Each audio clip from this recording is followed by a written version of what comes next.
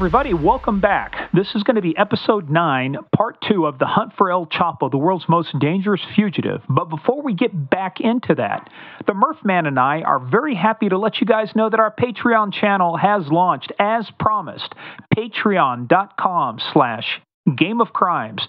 At that channel, you're going to get some great stuff like our Q&A we just did. And you're going to hear 12 episodes from Steve Murphy and Javier Pena. Yes, the real inspiration behind Netflix Narcos and the takedown of Pablo Escobar. Let's give you a little bit of sample of the Q&A and episode 1 from Inside the Real Narcos with the Real Narcos. Here we go.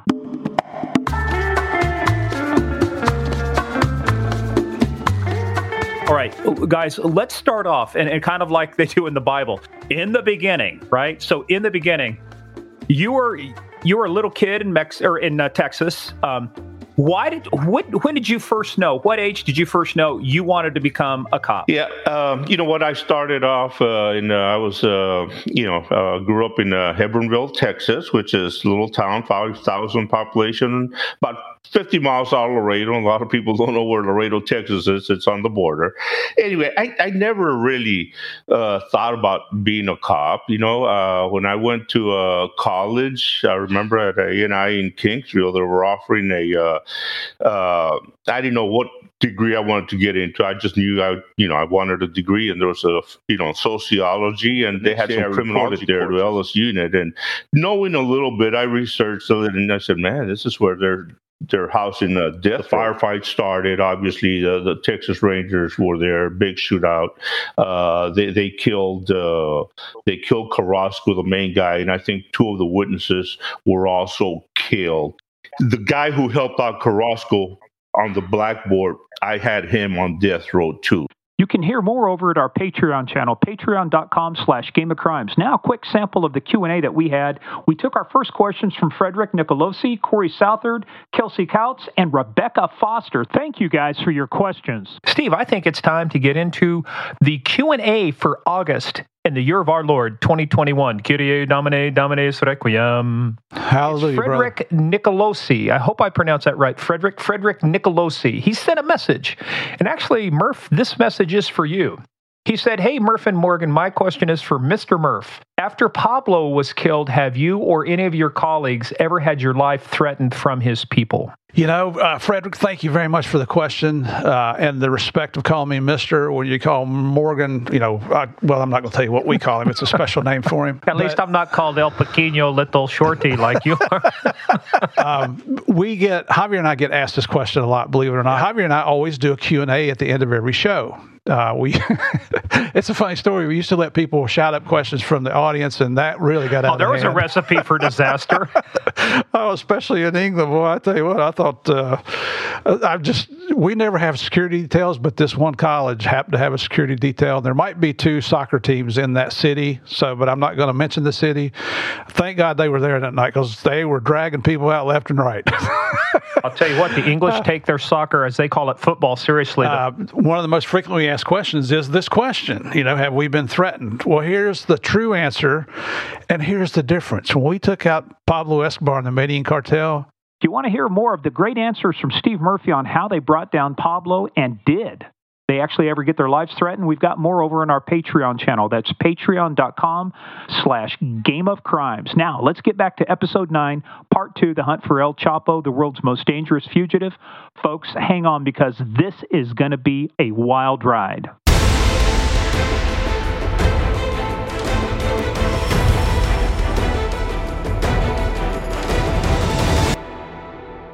Why are they so different than everybody else? What was it culturally, historically about the Mexican Marines, the Navy, that made them that kind of, in a sense, incorruptible? I mean, it is, we see it happen even in the U.S. You have investigations that go south because of a leak, or, there's something but to think that in Mexico, where you think it's this hotbed of corruption, which in a lot of areas it is, that you've got this one organization that is just a stalwart, that, they're stand-up people. What made them that way? I believe that the admiral who had the vision, who's been there for over I mean, young, but really smart. Had all the, of course, all the intelligence. Had this unit built from the ground up, and had all the access. We started working with him since 2008 on the Zetas and all the way up to the Sinaloa cartel.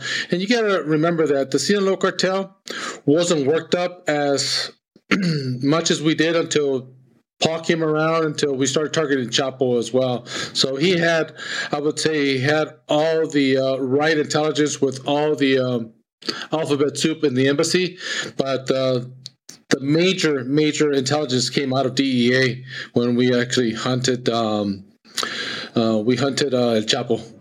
And what you got to Morgan, what you got to understand is, and this really was the game changer as far as once I got there, and my first 6 months there, all I did was 20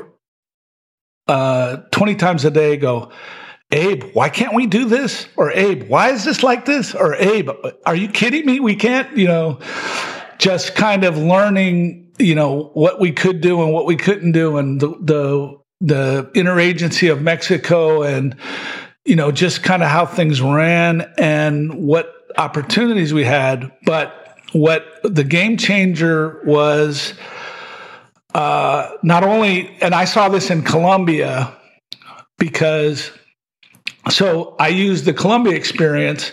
In Colombia, we had the Colombian National Police that had countrywide authority, right? And there's a lot of Colombian National Police, and they have, significant paramilitary capabilities. And so when you're working with the Colombian National Police, and we were dealing directly with General Serrano, the head of the police, and he would authorize operations, we had countrywide, whatever counterpart from the Colombian National Police had authorization to do, to get resources, to, move pieces around the country, and without telling, the local commander what they were doing or why they were doing it. And that was the issue in Mexico, was we didn't have a unit that could just go countrywide and take their own inherent support and, operational capabilities. Especially with the federal police, they didn't really have a military or paramilitary kind of operation. So they would have to go to the local, either police or the local military, and information would get out and it would get compromised.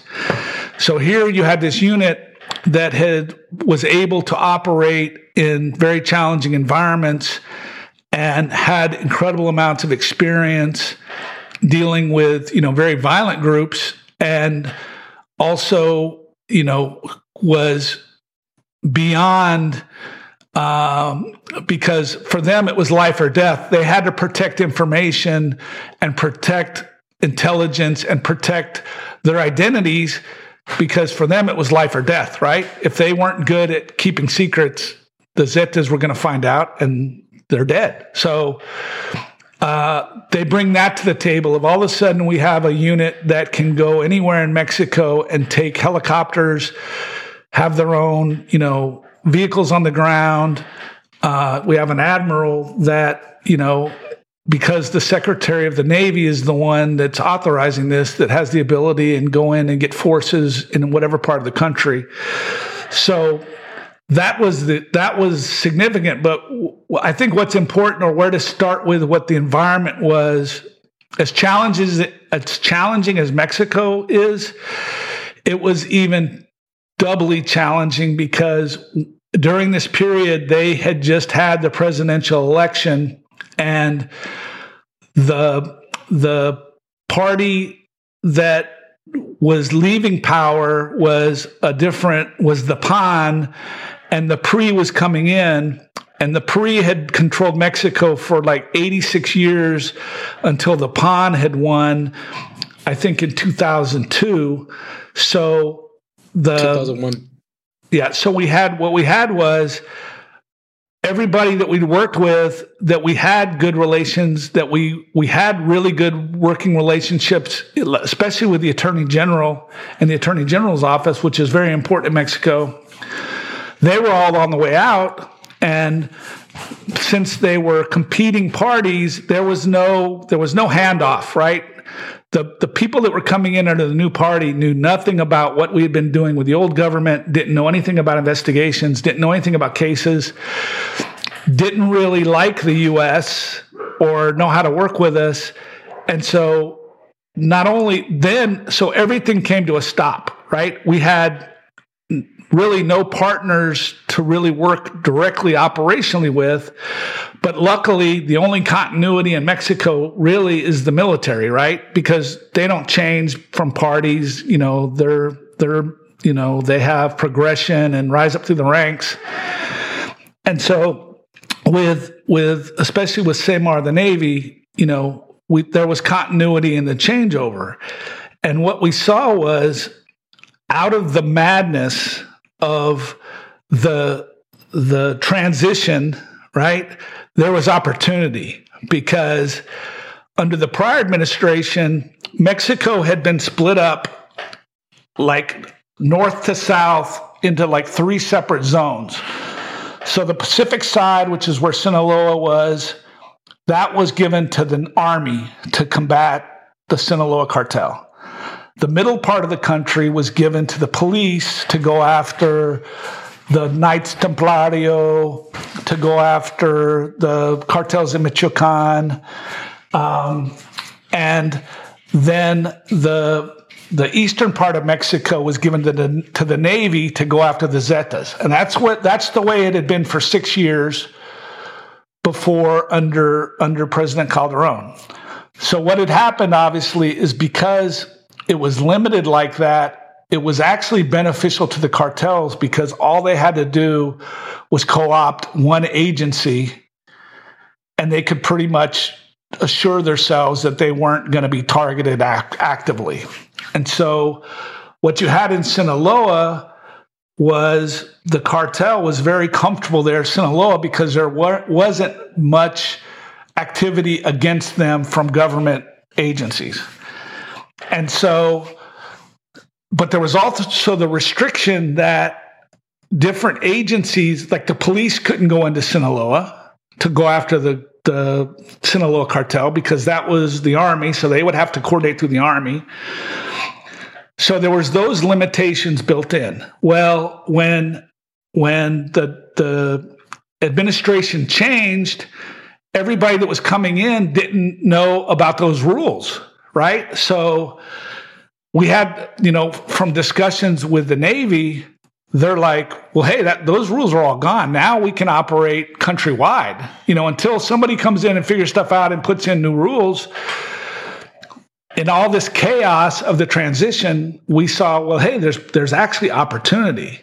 And so we kind of took advantage of that by, and the new president, Peña Nieto, had significant security issues and knew that the Navy was probably the most capable for going after important security issues. And so he depended very heavily on Admiral Soberón, who was the head of the Navy, who was a great guy, and on the Special Forces team that we worked with. So it was kind of just fortunate circumstances that all of a sudden the unit we had built all this relationship with had the ability to operate throughout the country, and we were able to take advantage of that. And we came up with a plan of, look, we have to start somewhere, and we got to start learning everything we can about what's happening with the Sinaloa cartel in Mexico, who the main facilitators are, who the main money makers, and who handles the finances, and who handles the drug trafficking part. And we had to start going after the network and reducing the effectiveness and the power of the cartel and its network in order to weaken it and start forcing them to have to change their, regular day-to-day structure operations. They had to communicate more because things were happening that required them to, communicate outside of their secret network of communications and things like that. And that was the whole plan of, trying to get to the point where we would have the opportunity at some point to go after Chapo directly. And so that's where it started. And, it was, originally was against Miles Zambada and Chapo. And then, unfortunately, once we started this plan, it kind of got sidetracked because all of a sudden, Caro Quintero is released through corruption, is released in the middle of the night from the prison in Guadalajara, and we're all of a sudden having to now focus resources to start up on another major priority for us, to go after him, and everything that starts happening from that, of him getting out and getting back into the drug trade. So that's kind of what we were confronted with, and where we were trying to, have a structured way of going after them and start breaking them down. Hey, Abe, so pick up from what Paul was saying there. We talked about Carlos Quintero. I'm going to say this not in a flippant way, but right? So it's him. Who cares, right? There's a reason why you care about this guy getting released, and he's a high-value target. Why was he so important to DEA? Well, he killed our special agent, Kid Camarena, back in 1985, and it's been 36 years where we have had no diplomatic immunity there in Mexico. But he only served, out of the 40 years, he only served 28 years. And Paul and I were actually having breakfast when we got a call from what was it, Paul, from a judge or from the Attorney General's office, giving us that they were going to release him. They actually released him, and he actually walked out of the big old out of the front door. At 2 in the morning. So that had to feel like a huge slap in the face. It was a huge slap in the face, and knowing the fact that according to the judge that released him, he said that he had served his time because it was a state charges. Not that we still had to prove that back then we were under diplomatic. We did have the diplomatic passports, not immunity, but sure enough, they were going to take that federal. So within time, of course, they did realize that they had released him, that there was corruption there. And now he's becoming one of the bigger target as Chapo. He's running methamphetamine, running fentanyl out of Sonora, and still doing the same thing. So you had 3 targets at the time, right? Yeah, but actually, so what? Just to give you some kind of insight of, because this I think is important later. So, Steve, we're having breakfast with Asa Hutchinson, right? She's down there. And who was Asa at the time? Asa he had just got elected to be the governor of Arkansas. He had been the DA administrator back several years before. He was a congressman from Arkansas. So he had just won the election in Arkansas and was going to be taken over as governor in a few months. And so we were having breakfast with him when, we tell him we got to go. Chapo's escaped. And obviously he understood the implications of that. Yeah, I'm sorry, Caro Quintero. And so Abe and I, immediately go to the Attorney General's office to meet with the Mexican Attorney General. Well, in the transition, the person they had selected to be the Attorney General, this guy Murillo Karam, was no fan of the U.S., right? And he was actually, because we had such a great working relationship with the prior Attorney General, right when he came in, he said, no cooperation with DEA or any of the federal U.S. agencies.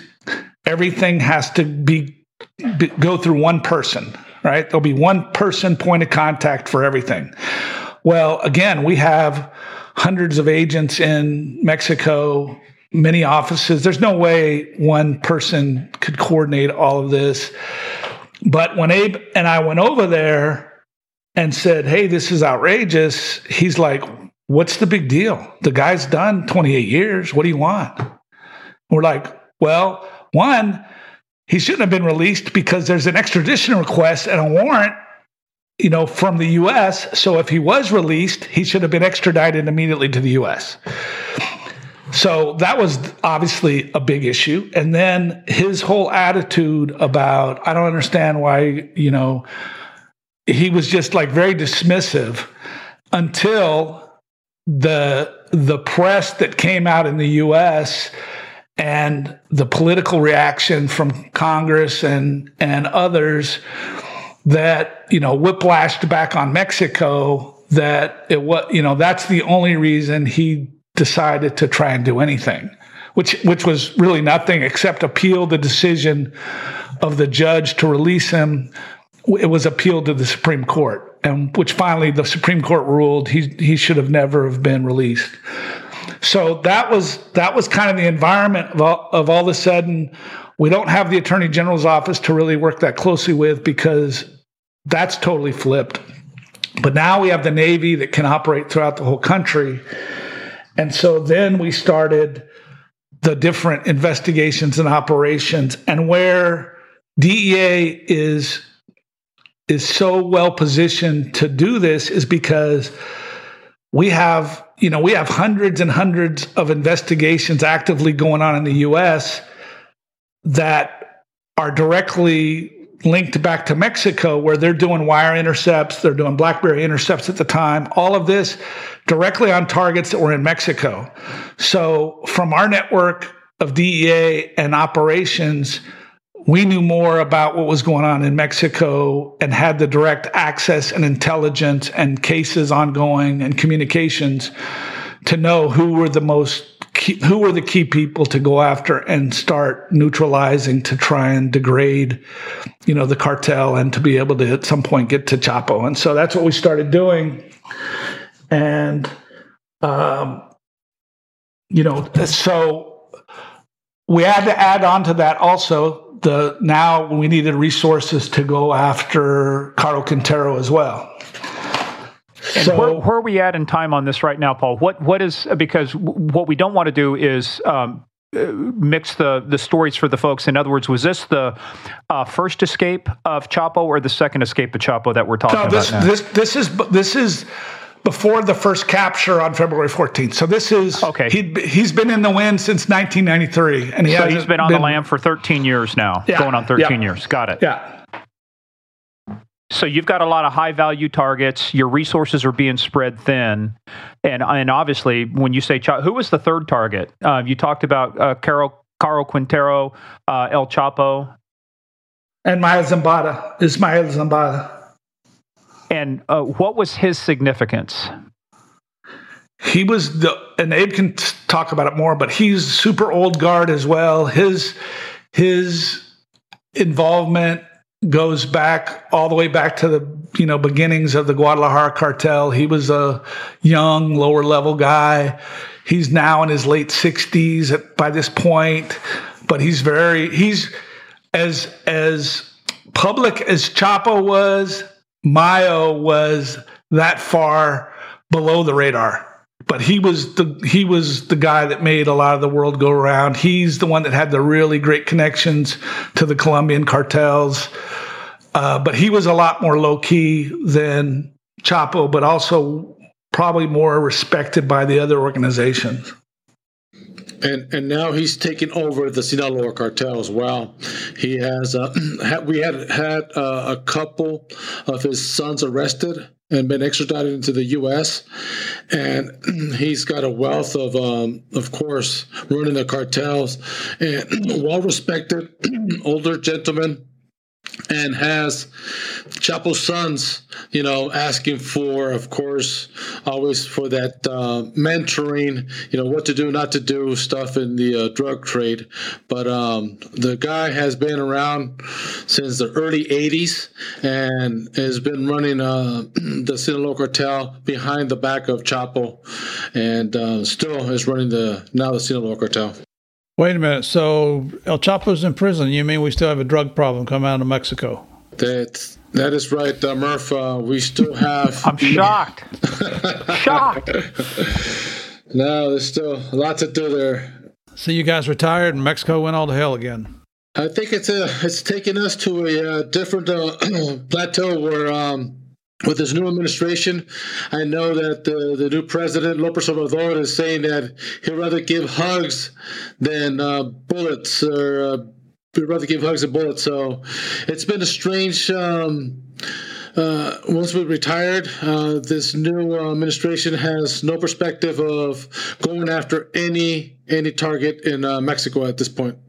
Well, we're just going to hug our way out of it. If we just give enough hugs, everybody will become nice and fuzzy like you guys are, and the world will be a better place. So says Mr. Rogers. Sounds like somebody's lying in their pockets. Yeah. Well, hey, let's close in on this because let's set the stage now for the operation that you both were involved in. But let's close out by saying this. So, Abe, what was your involvement, say, during the last couple of years before Chapo was captured again back on February 22nd, 2014? Were you actively involved, like on a weekly basis with the investigation and tracking him down? What was your association with the case at that time? At that time, I was the assistant regional director, and I had daily contact with the group supervisor who actually ran that case. So all the operational plans that went through on any operation that we did went through me before it went to Paul and the ambassador or the DCM.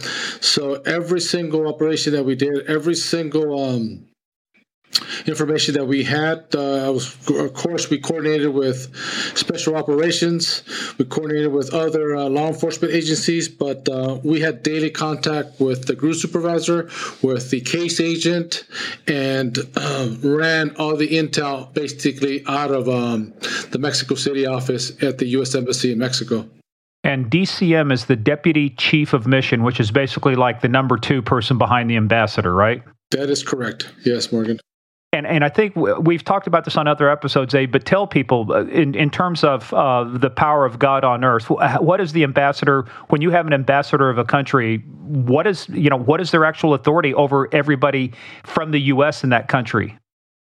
He basically has all the authority to, he's the guy in charge of all the U.S. Law enforcement, U.S. Department of State, and anybody to the consul generals, out of the 10 consul generals that he had in charge, he basically ran the country. He's the direct contact from the U.S. president in Mexico.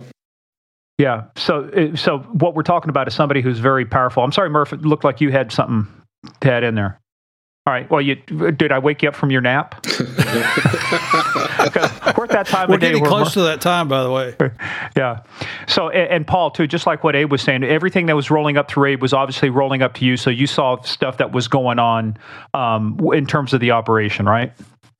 Oh, of course. No, we dealt with this almost daily. We met with, Abe and I would meet with the commanders of the Navy. And this isn't the only thing we had going with the Navy.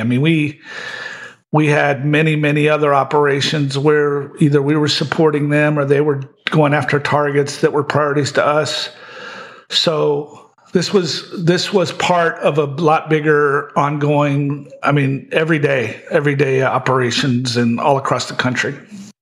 Okay, so he's captured February 22nd, 2014. What's the sense of relief at that point? Do you really think he is caught for the last time at that point? We know he escapes later, but is it your belief now Chapo's caught for the last time? Let me tell you about this so as a precursor before we get there, because this is, I think, a very incredible story. So at this point, we were working on this. We were also working with other agencies, the federal police as well, of going after different parts of the cartel. And we had a significant case out of our office in New York where they were up on communications of one of Chapo's and Mayo's main regional commanders and the head of his assassination teams and muscle in the northwestern part of Mexico, in Sonora, Durango, all the way up to the border, all from Tijuana all the way over through Arizona, and was moving incredible amounts of cocaine, methamphetamine, heroin, but was also, incredibly violent and involved in trying to take over other cartels' territories as well as, fight other cartels. So this guy's name was Macho Prieto, which is like, what is that, a tough, pretty guy? Yeah, tough, pretty dude. So, as opposed to pretty tough dude, he was tough. So, we had these great intercepts directly into his communications through BlackBerry intercepts, and daily we're getting all the communications of all the drugs that are moving, all the people they're killing, pictures of the bodies, videos of the torture. Actually, when they would move a load across the border, they would have to take a picture of the people on the U.S. side and to show them, okay, it crossed. So we're getting all the photos every day of all the dope they've crossed and, where they've crossed it and things like that. So, but we're also getting photos of all of the, violence and tortures and beheadings and dismemberments.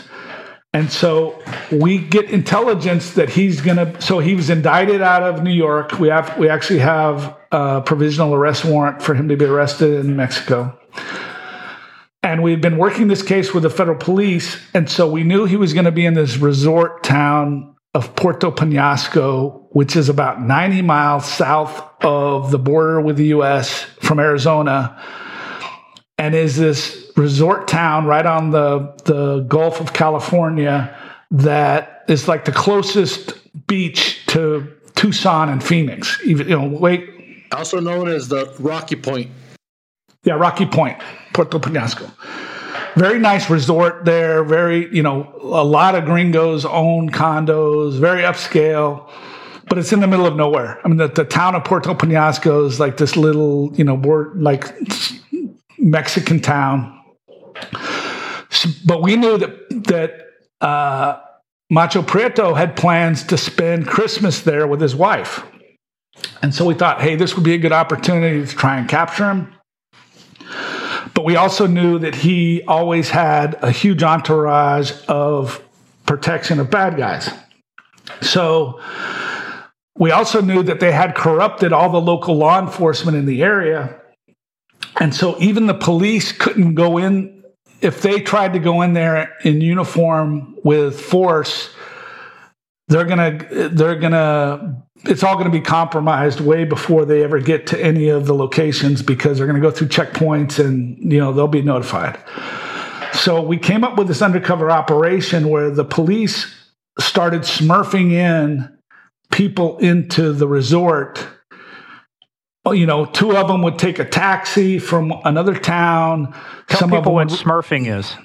Ones and twos, like just start secretly, instead of sending a big group, we're going to send two here through this method, with the design of them all to arrive there and to be able to do a secret operation at a certain time period.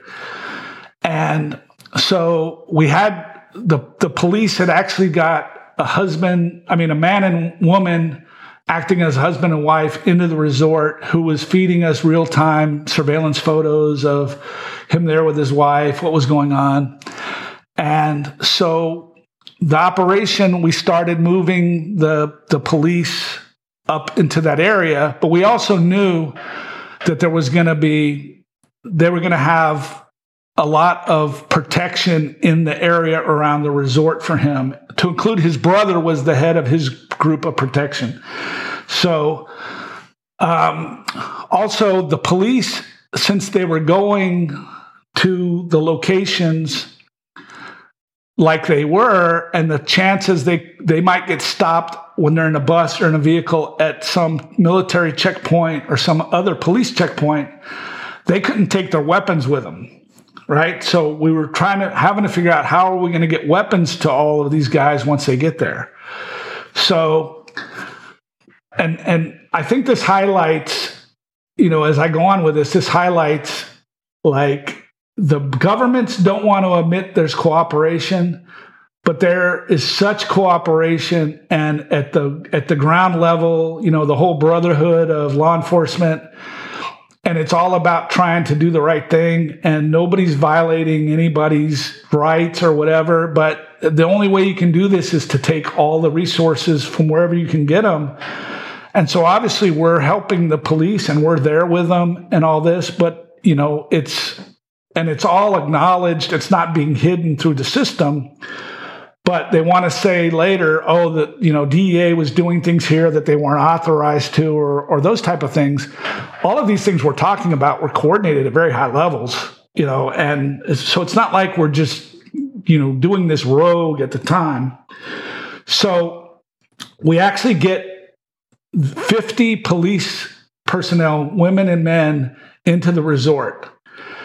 The ruse was how we were going to get all this to happen. They had one of the head commanders from the police, this female we worked with all the time. She was actually of French ancestry and spoke really good French.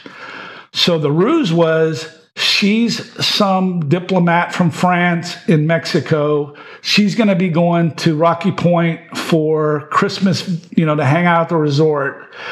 And she's going to have her entourage of protection that's going to accompany her, right? But those were actually our vehicles that have diplomatic tags on them that are the escorts, right? And so with that, we were able to drive into the resort and go through the checkpoints. And because she was a diplomat and there were diplomatic tags, they didn't search the vehicles, and we had cops in the vehicles and all their armaments. We actually had them in golf bags. We had bought all these golf bags, and the police had put the guns, all the rifles and everything down in the golf bags like they were golf clubs. If somebody looked in the back. So we get all of this. We have several agents there with them. We get there. They're seeing surveillance, come by, and we see actually vehicles that we already know of because of the BlackBerry intercepts. We see these vehicles circling, coming in, checking out what's going on. And from the intercepts, we actually know that they had checked on it and they had reported back and said, no, this is fine. It's just some diplomat here on vacation. So, we knew everything was kind of chill from that. So the idea was, and we knew they had everything corrupted. The police, they had the airport, the little airport there controlled, all of it. So the plan was, as any plan, right? This is going to be a surgical, quick hit, grab him. And the police had based 2 Black Hawk helicopters on the other side of the Gulf over in Baja California. It was actually, they were in Tijuana. And so what we were doing, the 2 helicopters were going to take off, and it was like 45-minute flight. That was going to be timed with, as they're arriving, they do the operation, grab him, take him down to the beach, land the helicopters, put him on there, and take him away, right? And then the bad guys realize he's gone, he's taken by air, everybody goes along their way. So what's funny about this was our boss at the time, Jimmy Capra, is down in Mexico visiting.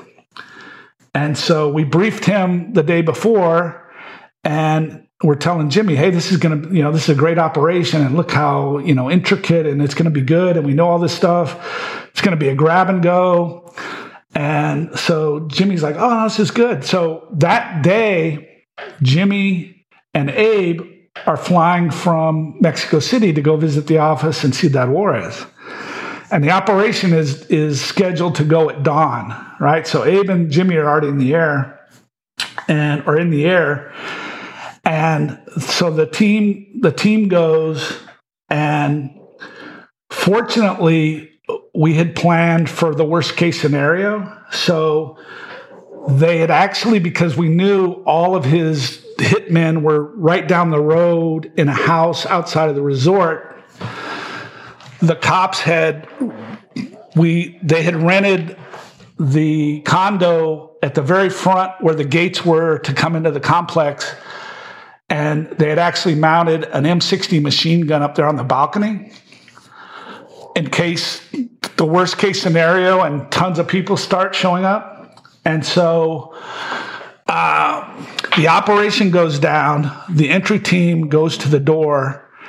Macho Prieto hears them, like, trying to breach the door. And this is like $1 million townhouse. It's a standalone townhouse, easy $1 million, very luxurious, very, very luxurious. They breach the door. Macho Prieto and his wife are in there. He grabs an AK-47 he's got laying right next to the bed and just starts firing. And so he starts firing through the walls on the door. One of the police officers is hit in the hip, first thing. So he continues to shoot, bullets coming all, out through the walls, the doors. They toss in a grenade, and the grenade goes off and actually wounds him, right? But he continues to fire, but he's also on the radio calling his brother saying, "Send help, send help."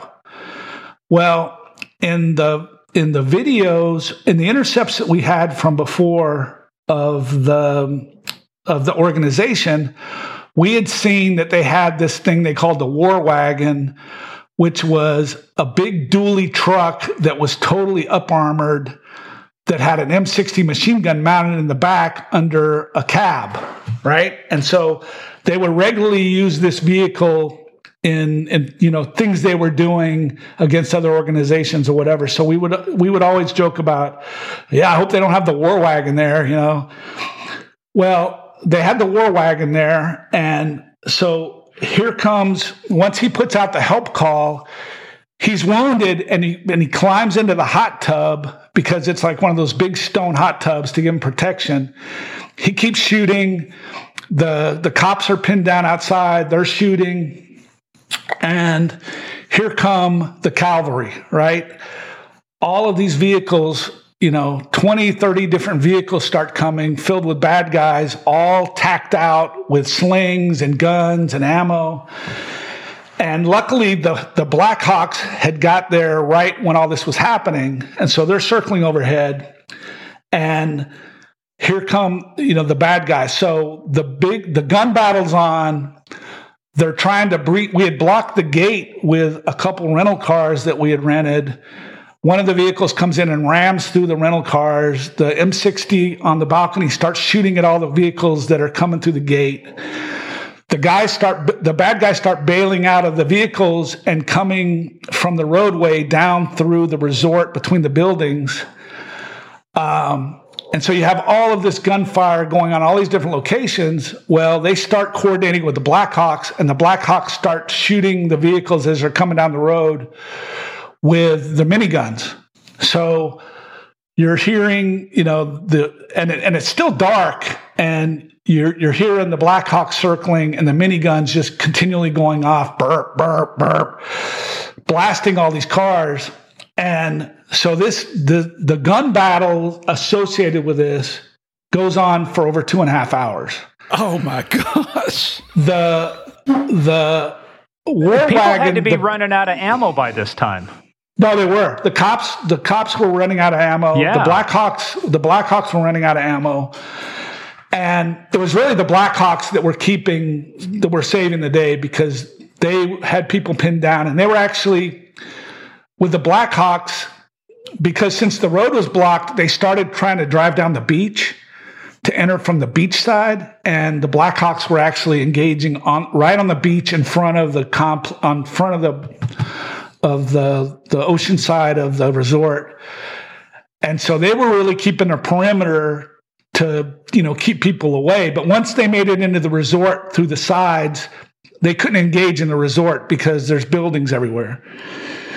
So here comes the brother in the war wagon, and it comes barreling down the road and bashes through the parked cars. And it's totally up armored. I mean, class 6 armoring. So the M60 engages it, but it doesn't, there's numerous shots hit the windshield, but don't penetrate, but they do penetrate the hood and the engine. So it makes it down to the condo, and his brother gets out and dismounts the M60 machine gun and is shooting, with the M60 from his hip. What is he, freaking Rambo at this point? What? Yeah. Him and his brother, and by this time the cops are low on ammo, and they've retreated back. There was a drainage ditch in the middle of the complex, and so they're all down with our agents in this ditch.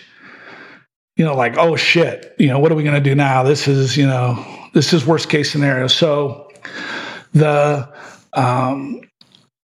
this is going on, his brother makes it there. His brother's able to get into the apartment, get his brother, who's bled out by now. He's actually dead, but he drags the body out. Their vehicle is so blasted, so the war wagon's not drivable anymore. But they actually find a car right outside that somebody had left the keys in. Somebody at the complex had left the keys in their car.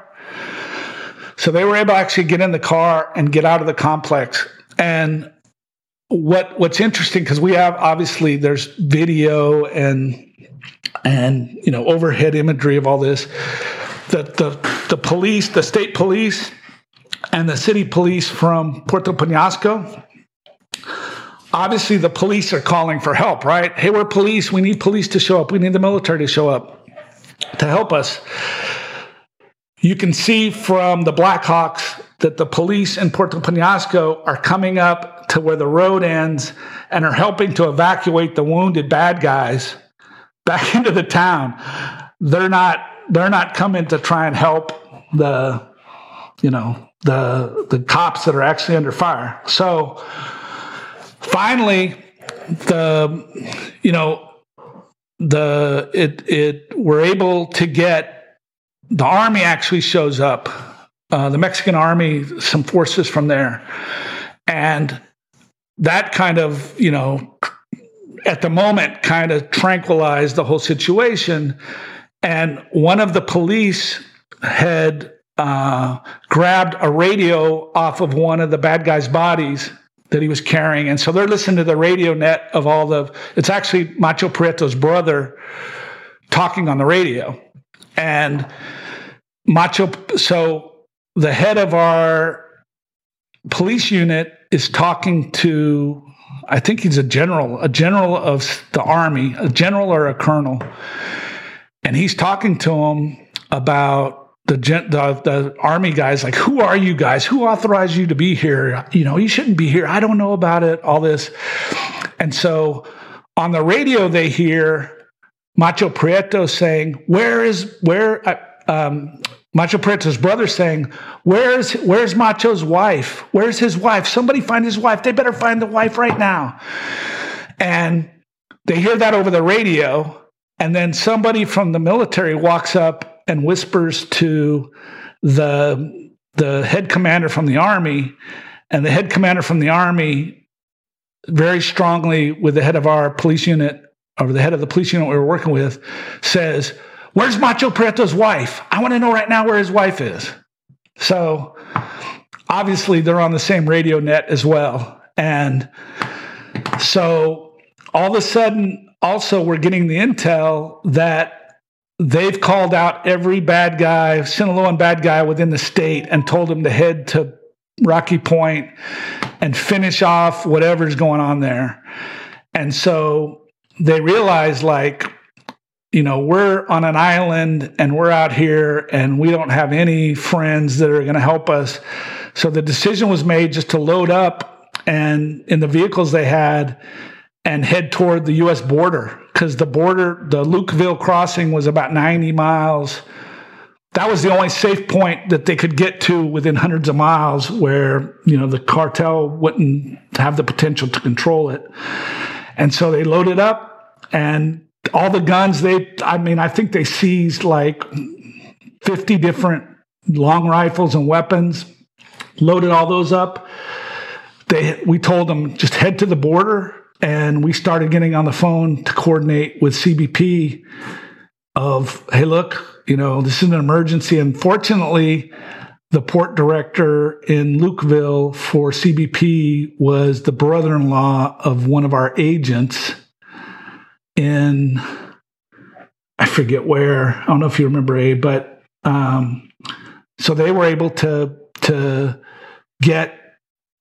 call ahead and tell them, hey, we got 50 heavily armed Mexican police and DEA guys, and they just drove across the border. And there's actual video our agents filming as they're zooming down the road toward the port. Bad guys, Suburbans and stuff, flying the other way, going past them, like responding to the Puerto Penasco. So we were able to get them all across. The one that was wounded really bad, he was shot through the hip, and they had provided him basic medical care there at the scene. Like some doctor who told him, like, hey, you're screwed. There's nothing we're going to be able to do for you. At the least, you're going to lose your leg at the hip, and you're probably going to die. And so we were able to get him across and get him to the trauma center in Tucson, and he was out of the hospital in a week. So, they were very appreciative of that, of us taking care of, him up there. And then, was that your only casualty, Paul, on the good guy side? Yes. But that's unfucking believable. All of those shots going on, and you only get one person wounded through the hip. What about the bad guys? How many of those tangos went down on that side? What did you guys say, Paul? About 46 bodies were all laying around throughout the beach there. Well, yeah, all the bodies got removed, right? Got taken out without any kind of documentation or any involvement by the government. But I think we figured out just from the photos we had of, being able to identify people by different clothing, right? I think there was at least from the photos we had well over 20. So we figured there was probably at least 10 or 20 more. But it was like Fallujah. You have this going on 90 miles from the border, and it's like something you would see, at the time going on Fallujah or some other place. It's a military assault, by the bad guys. Oh, yeah, it's a huge counterattack. So after the fact, were they able to go in and root out some of that corruption, some of the corrupt military and police in there? No. Jeez, hey, unbelievable. Abe, while this was going on, you were going to Ciudad Juarez, right? Yes, I had Jimmy Capper with me doing a office visit there, and so while you were sipping tea and having crumpets, there was shit going down. When did you find out about this huge ass gun battle going on while you were having tea? It was amazing because I got the call from the other ARD who's there in Mexico City, who says, Abe, one of your office, we need to get some other agents, because I covered Nogales and Tijuana. And sure enough, out of those two offices, we actually had joined forces to get these vehicles there. And I told him, hey, whatever we could do to open up the border, of course, through Lukeville there. We had a good friend. I believe he was from Nogales, the person that you were trying to identify, who was close to the embassy as well, had worked an embassy tour there. And he helped us out to get across all the agents, all the evidence, all the weapons, all the vehicles into the U.S. How close did the bad guys come to that border crossing? Oh no, they're all around. I mean, they control the south side, so they're all around. Yeah, but I mean, on that pursuit, good guys are flying through the border crossing to get to safety in the U.S. or the bad guys? No, they were all around and all. I mean, we were getting calls from U.S. DEA offices in the U.S. saying, "Hey, our Blackberries are going crazy." All at once, saying, "Hey, send people here. Is something going on?" So it was. But while they were chasing you, though, did any of the bad guys ended up making it to the border and getting stopped, or did they turn before? No. They would have stopped before getting to the POE. But how close did they get to how close did the bad guys get to the good guys during this chase to the border?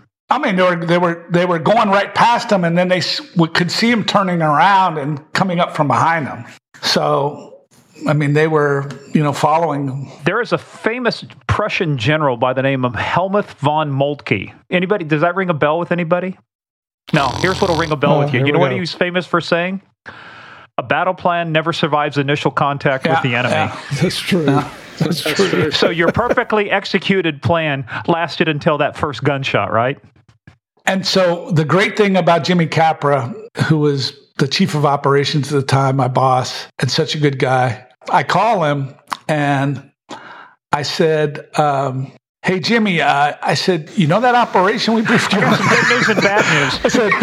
I said, "You know that surgical operation we briefed you on? Well, it kind of went sideways, but everybody's okay. Nobody, all the agents are fine.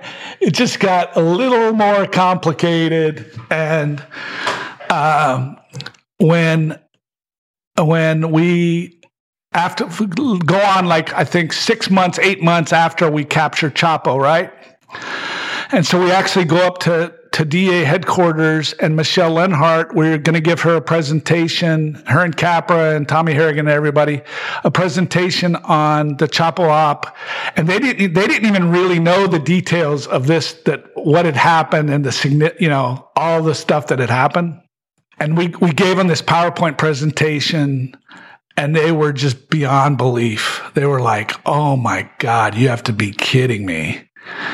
And it's just an amazing story. And again, the bravery of our agents, because we had agents volunteer to go out there on the operation. I mean, they were wanting to do it and putting themselves at risk, and then to go through what they went through. And again, it just shows like the sacrifice that these guys are willing to make. Kurt sent them a notice, says, "Hey, 3 of the rental cars that DEA rented from us, they haven't made it back yet." Oh, there's more than 3. But you know what? The good thing was we told the agents when they were renting them, make sure you get full insurance. Get the full coverage. Murphy's Law strikes again. Yeah. So let's put this in context, Paul and Abe. So this operation, when you were having tea, Abe, when was this in relation to the second escape of El Chapo?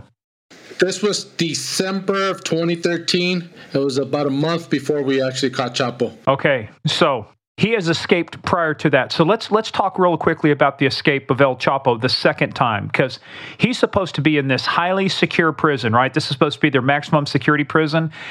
Wait, but Morgan, hold on. We got to go back because we got to go back some more again. Yeah, because this is right before the 2014 capture, right? So what this does, this is where it leads up to. We realize, hey, to go after this group, the only way you're going to be able to do it is with a unit that's able to fight in the field and has its own resources to fight against, the militarized trafficking group, because, we saw what happened on this operation because the police just didn't have the resources and the capabilities to do something like that. So that's really where we decided, look, we got to put all our marbles in one basket. And we were like, hey, Navy, can you help us on this? And can you, work with us on the Sinaloa cartel? So now we're setting the stage. So that's right before you're talking about. That was in December of 2013, you were saying? Yes. Okay. So then in February of 2014, he's finally captured again, right? So that brings that And that's what I'm saying is, so now he is, and that my earlier question too was about this. So this time that he's captured and he's in maximum security, do you really believe in your heart of hearts that he's actually caught for the last time, or do you think that this guy is going to figure out yet another way to escape? Abe? Well, I think that we knew for a fact that he was at one point called the king of the tunnels. I've never thought, honestly, that he was going to be able to escape a maximum security prison. We knew for a fact that he escaped one, but this one, which is outside of Mexico City, in Toluca, the state of Mexico. Honestly, there hasn't been a prison breakout, and the way he escaped was just another one of his tricks, another tunnel that he built from from his cell to a farmhouse out there. But it was truly an amazing escape. But Morgan, I would say, I mean, in Mexico, I would always look at things like anything can happen, and there's a good. The only thing I thought was they wouldn't let it happen because it would be such an embarrassment to the country and to the president at the time that would, have some effect on keeping him in there. But obviously, that was not what happened. Yeah, and Abe, I think from our earlier conversations, did you mention something about that capturing him that first time was back in 2014? That was more of that took the country by surprise. I can't remember if you said it, but it's like almost like they didn't want him to be caught. Yes, they did. We had, of course, working with the Mexican Navy, a special group. It took, honestly, that intel unit that we had, built that intel group, and with the Mexican Navy, and sure enough, we had the U.S. Marshals, we had HSI, and of course DEA running every single day and over the weekend until we found him in Mazatlan, at the resort town of Mazatlan, Sinaloa, there with his wife and the two daughters. Yeah. So again, he's finally caught, but he's only he's captured February of 2014. He escapes in February of 2015. Abe, during that time, did you guys get any intel or chatter at all that he had an escape being engineered? Was there any even just a little bit of chatter, anything indicating that, hey, here's a hint that he might be escaping again? Well, we have heard through the backgrounds, especially through the intel, that there was possibility of him escaping, but not through the way he actually engineered this tunnel to go from. It was a mile long, and it was 30 feet down from the shower of his cell. I mean, it was a perfect setup directly of an escape route from his cell, the shower side of it, all the way down to a house about a mile long from the prison. But Morgan, yes, we did. We had indications there were incredible problems at the prison. We knew there was a lot of corruption. We knew that at the time he had a girlfriend who, from early age of like 20 years old, he had cultivated her. She was from a rural part of Durango and had helped him in smuggling marijuana and laundering money back in the day. And so Chapo paid to get her elected to the National Congress as a congresswoman. And of course, with no qualifications, no background, but was able to. That sounds like a lot of U.S. members of Congress, and too. Then she's a congressman at the time. She's showing up at the prison under a false name and, having sex with him at the prison, and ends up getting pregnant from Chapo while he's in prison. So we knew the controls in the prison were really, were not good, and the corruption was rampant. And we obviously had those discussions with some of the people, some of our counterparts. The problem was the prison, the way it's controlled, and the prison bureau and all of that. It was, that it's a very corrupted system. So we had indications, we had raised those concerns, but I think for him to escape in the outrageous manner he did, I mean, no one saw that as far as, him being able to tunnel out. Well, that was a pretty significant engineering feat. So how were they able to get that exact location to come straight up underneath his toilet? Well, we know they had because we ended up seizing a copy of it. They had the blueprints for the prison. So somebody had given them the blueprints, like really detailed blueprints. So, from just the surveying of the property and the different coordinates that come out in like really detailed blueprints, they had that, as well as Chapo's wife, Emma Coronel. We know now she, went in there with a GPS watch and was able to get GPS coordinates of, where certain things were located, so they could have that to guide them. Just shows you the overall coordination. I mean, again, it's one of those things, is that why do guys like this? Because they do the most outrageous things nobody thinks of that they'll do. And that's kind of their advantage, is that he's so desperate to get out, he's willing to do stuff like that. Let's roll forward then to a date which will live in infamy, because it's the last time he actually escapes, and that's July 11th, 2015. Abe, where are you? What are you doing? I know you're probably having tea and crumpets because you're living the life, having. No. Where were you when you got? What were you doing when you get the call? And it almost reminds me too of when Murph and JP were talking about when Pablo, that other guy that you guys, might have heard of, he escaped, and they're like, okay, game on. So where were you when it went down, July 11th? I was actually in San Diego, California, back again because I had. Already ending my tour, so I already knew for a fact that I was coming back to San Diego as an ASAC. And as I'm here, remember this day very specifically. Especially, it's July 11th. It's I asked Paul for a couple of weeks off to spend the 4th of July here with the family. So on July 11th, 2015, I get a call at like 4:30 in the morning. And it's Paul. I'm like, Paul telling me, hey, you got to get up. Chapo escaped. And I'm like, what, Paul? So I was still asleep. I hung up on him. And sorry, boss. I'm like, no, this guy's crazy. Yeah. So like, he calls me back, goes, Abe, get up. And I'm like, what happened? He says, Chapo escaped. I'm like, Paul, seriously? He can't escape from that prison. It's a maximum security prison. He escaped through a tunnel. I'm like, that's what caught my attention. He said tunnel, and I'm like, holy shit, that was doable.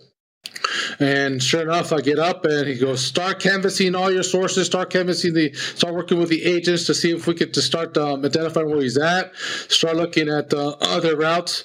So sure enough, we canvassed our sources, made a couple calls to sources and an agent to start looking at the next possible detention of this Chapo. I mean, honestly, from 1 year after he was in prison to the following year, he made that incredible tunnel there, which I went through the whole, from one part of the farmhouse all the way up to the prison. I was able to do a huge recon of that place as well.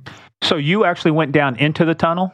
I did. I was one of the first Americans to actually go into the tunnel. I took a CBP Border Patrol guy who's an expert on tunnels as well, and basically trying to image his techniques back to the former tunnels that he had since 1993. So we went through the whole tunnel. What kind of intelligence did you get out of that exercise? Well, we knew for a fact that, of course, he needed to make it deep. He had the same rail system that he had on the ones here that we actually seized in San Diego. The rail system that he had was, back then they would use like a cart with wheels on it. And this one he used a brand new motorcycle on the rails that took him from the place that he started off his prison cell all the way down towards the house. So it had to be a quick 1 mile race into and back another 30 feet up ladders. I think I counted like a total of 56. It was all wooden steps all the way up to the farmhouse. So from the time that he drops out of sight till he appears on the other side, how long do you calculate that took him to go from the prison to the farmhouse and get above ground? I would say within less than 10 minutes. Honestly, to go down would be a couple minutes. To get on the bike, the motorcycle, all the way up to it was 1 mile to be exact. I would say within another 2 minutes and another 2 minutes to go up. And he was out. He was already waiting with a car.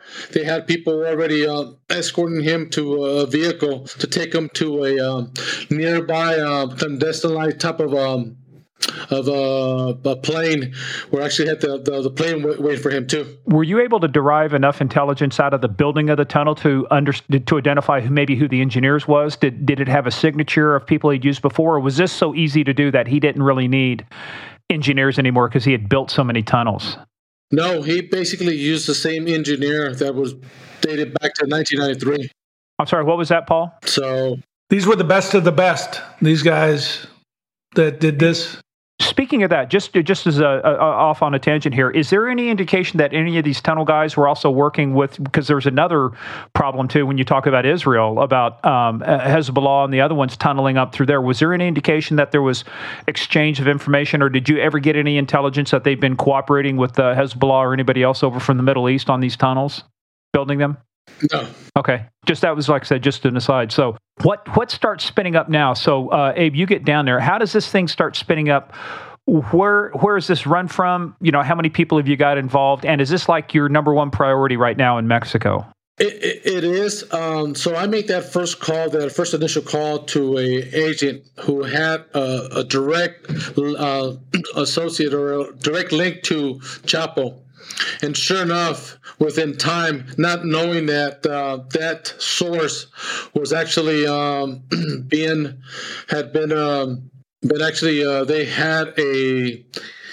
I'm gonna have to use the word here. They had an intercept on his phone and his email, and sure enough, within time, they believed that DEA had helped out Chapo to escape because of that source and that first link to that information. Who believed that? It's basically it's called their CISEN, which is their intel agency. It's called CISEN, which is it's basically the CIA of Mexico. And they believe that DEA helped Chapo escape. Yes, because once I made that first call to the initial source and to the initial agent, basically the next day they came out to say, hey, we need to talk to you and your source and the agent. We believe that you guys had an escape route for Chapo. I'm like, seriously, we're the first ones that actually put all the intel to arrest this guy. So just remove the word intelligence from that organization, because there is none. Well, no, sir, change it to idiot. Yeah. Why? Well, for what reason would DEA help El Chapo? There was no reason behind this. It was just Well, I mean, they had to at least have something that sounded halfway plausible. I mean, what was their reasoning to say, we know you're behind this because? Well, what was frustrating was that, okay, here Chapo had escaped, right? And all the things that went with it. And Abe and I called my office and said they want to meet with us immediately. And who's they at this point? It's like the head of their CIA equivalent. Okay. And so it's like, okay, hey, it must be something about Chapo. Maybe it's something good. And we get over there, and we get the third degree. Immediate confrontation of, what is this? And I said, so I read it, and I said, okay. And they're like, we tracked this number back, and we know it's one of your agents it goes back to one of your agents in San Diego. And I'm like, yeah. And they're like, this is right after the escape, and he's calling this number, and he's asking him, about Chapo, and where's Chapo, and how did all this? And I said, well, yeah. I said, Chapo escaped. And so we did like what we probably should have, and we put the word out. Everybody call any sources they have and ask them if they have any intelligence on where Chapo is or what happened. I said, so that's what you're intercepting. I said, I can't believe, Chapo's escaped and you guys are investigating us, Is that what we should be doing? I mean, those were the things where it was just very frustrating all the way. There was always even more difficult because, things you didn't expect would be like, are you serious? This is what you're focused on instead of who was talking to Chapo and how did he get out of the prison? Well, it's deflecting blame is what their priorities is, right? Because this is a huge embarrassment for them. This is a maximum security prison. El Chapo was supposed to be finally caught and face justice in Mexico, and he's not. So the easiest thing to do is what? Blame the people they don't like that became the favorite whipping boy was DEA is what it sounds like to me. Hey, and also I just want to just to go back a little, but somebody I do want to recognize beyond all the incredible agents and people we had working on the ground, but talking about Michelle Lenhart, if it wasn't for her support and her unfaltering support. Because not only, as you guys know, not only were we dealing with a very difficult environment, but we were having extremely significant details within the interagency of the U.S. government of trying to, coordinate efforts. And, having Michelle there and with her incredible knowledge and her just unfaltering support against a lot of really significant barriers. And then for her to, I went up with Michelle and we went and briefed Attorney General Holder on the case. And again, just to see the interest from him and, his appreciation.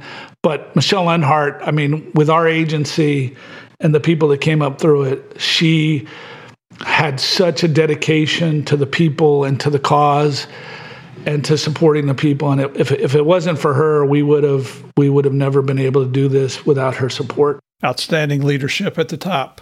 Because I will compare this to, we had a new administrator or new acting administrator at the time of the second escape, whose background was not enforcement, or background was really, I think, mostly administrative or almost all administrative. He came from another similar style agency that kind of operates differently than we do. Does it have 3 letters in its name? And when Chapo escaped, the call to him was, "Oh, Chapo escaped." And he said, "Who's Chapo?" Who's Chapo? It's like you looked at him and go, like, you're kidding me, right? This is a test? Because that's funny, boss, if that's the case. Yeah. Who's Chapo? Oh, that you just got to get a T-shirt with that says, "Who's Chapo?" Oh, my God. Well, we won't mention that 3-letter agency that he came from that ends in I. Fill in the blanks. Well, look, so this thing starts off, right? So give us a sense of the first 90 days, Abe. What is it like? What kind of a tempo are you guys running? What kind of headway are you making in that first 90 days? Well, in that first 90 days, it was difficult because it was challenging because not only did we have, of course, Chapo, we had the RCQ. We just built RCQ was Rafael Caro Quintero. So we actually made a task force, the RCQ task force there at the embassy, to get all the agencies involved. We had that investigation going. We had, of course, all the leads with Chapo. And some of the agents had already have gone. So the next, it was just hectic running every lead that we had from the U.S. to us, the intel from, of course, HSI. They were up on, of course, they were up on a couple of Title III's legal intercepts in the U.S. and we had that going, all those leads, and it was just working day by day with the Mexican Navy on to give them additional information so they could take next steps as well. Did you feel like you had a solid lead during that first 90 days? Did you feel like anything had come through that says, okay, we can zero in on them based on this lead or this intel? We did, but I think that Intel, because he would actually drop his phones the day we actually executed that first raid on his ranch. We found that he had 60 iPhones, in a bag or in a briefcase. We found that he had over 120 of those SIM cards. So for him, it was very difficult to actually formulate follow him through the phones and all that. But like what I've said in the past, I guess we're creatures of habit. We knew for a fact that he was going to talk to his girlfriend. He was going to talk to his wife, Emma Coronel. So we honed on that, having a bit more of intel so we could base. So it took him a little more than 90 days. I think that within the next, because it took about 6 months to actually grab him. So within those 60 days, I think we had ample evidence to go after him and hit him hard this last time. We identified the house which he was living the day that we actually hit the raid as well. And the outcome was great.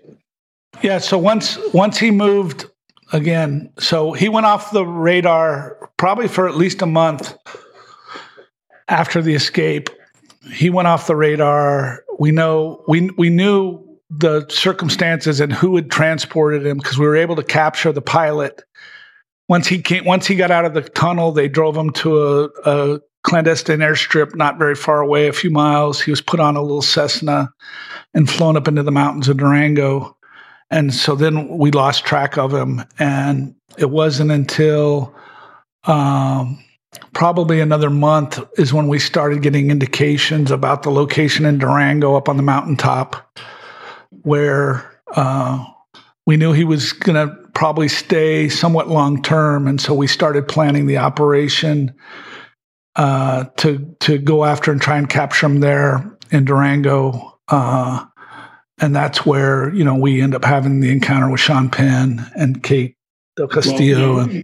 Well, yeah, we're going to get into that in a minute because he's my favorite piece of shit to pile on. Because I can say things like that. I don't have to worry about the government. Until I filed my taxes. Just remember that if you guys are listening.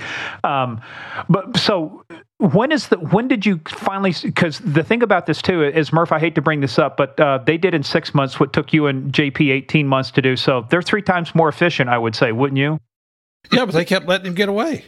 We only did it once. We only let him get away once. Yeah, and he did it in style too. But basically the same thing too. Obviously a lot of corruption, the same things that led into it. So for you, Paul, at your level, what were you coordinating? I mean, you had a lot of plates spinning in the air at this point. How were you able to manage all of that stuff and still keep the focus on El Chapo? Because you can't let other things stop simply because you got one guy who's escaped. He's a big target, right? But so how do you manage all the resources, the constraints, to make sure that people like Abe and the other folks in the field have what they need to get this job done? Well, what we did was, and a lot of this goes back to my SOD when I worked in special operations. And one of the things we did at special operations was support to the field. So I knew we were going to need more support. I knew we were going to need more resources. So with SOD, we had worked so closely with them and Carl Pike, the head of the Mexican section. So Carl, I told him, hey, we need resources. We need extra bodies to come down here and help us manage this and help us with the intel and help us with the communications. And so we got a team from SOD to come down. And we also had, some agents come in from some of the other agencies that were, working on this. We got them to centralize all of the resources in our office. So we had one-stop shopping of all the different intel that was coming in from whatever agencies. And then we started, we brought in a significant amount of extra air resources to provide air support and transportation and, intelligence gathering for the Mexicans.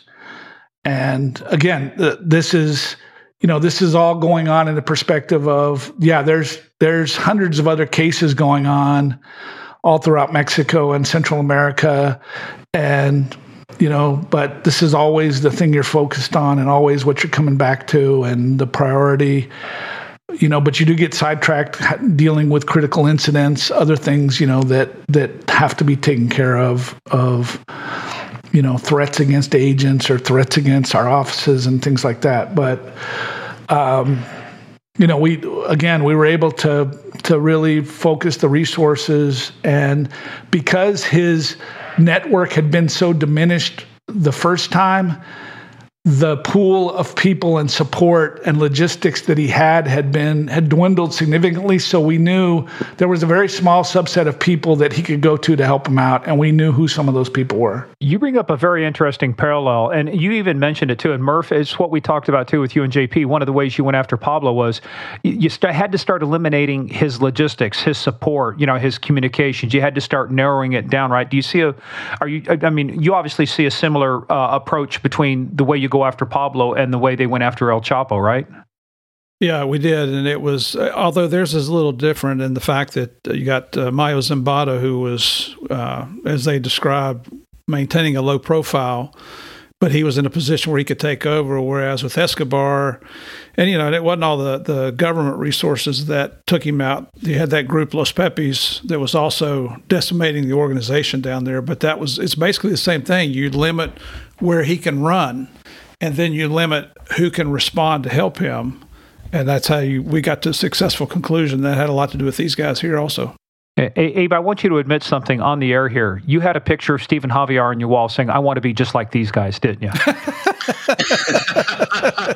He's got his sights set higher than that. They did well. I mean, they brought in a great case, but it was a little bit different, like Murph said, in the sense of running their operations there in Mexico. But with the people that we had, SOD, that are helping us out, and of course, the great heroes are the Mexican Navy with the Admirals team that he built to make it work. Without him and his true elements that he had, they're the true heroes. They're the true heroes, and that's why I kept going back to Mexico. Didn't understand the first time or the second time until the third time.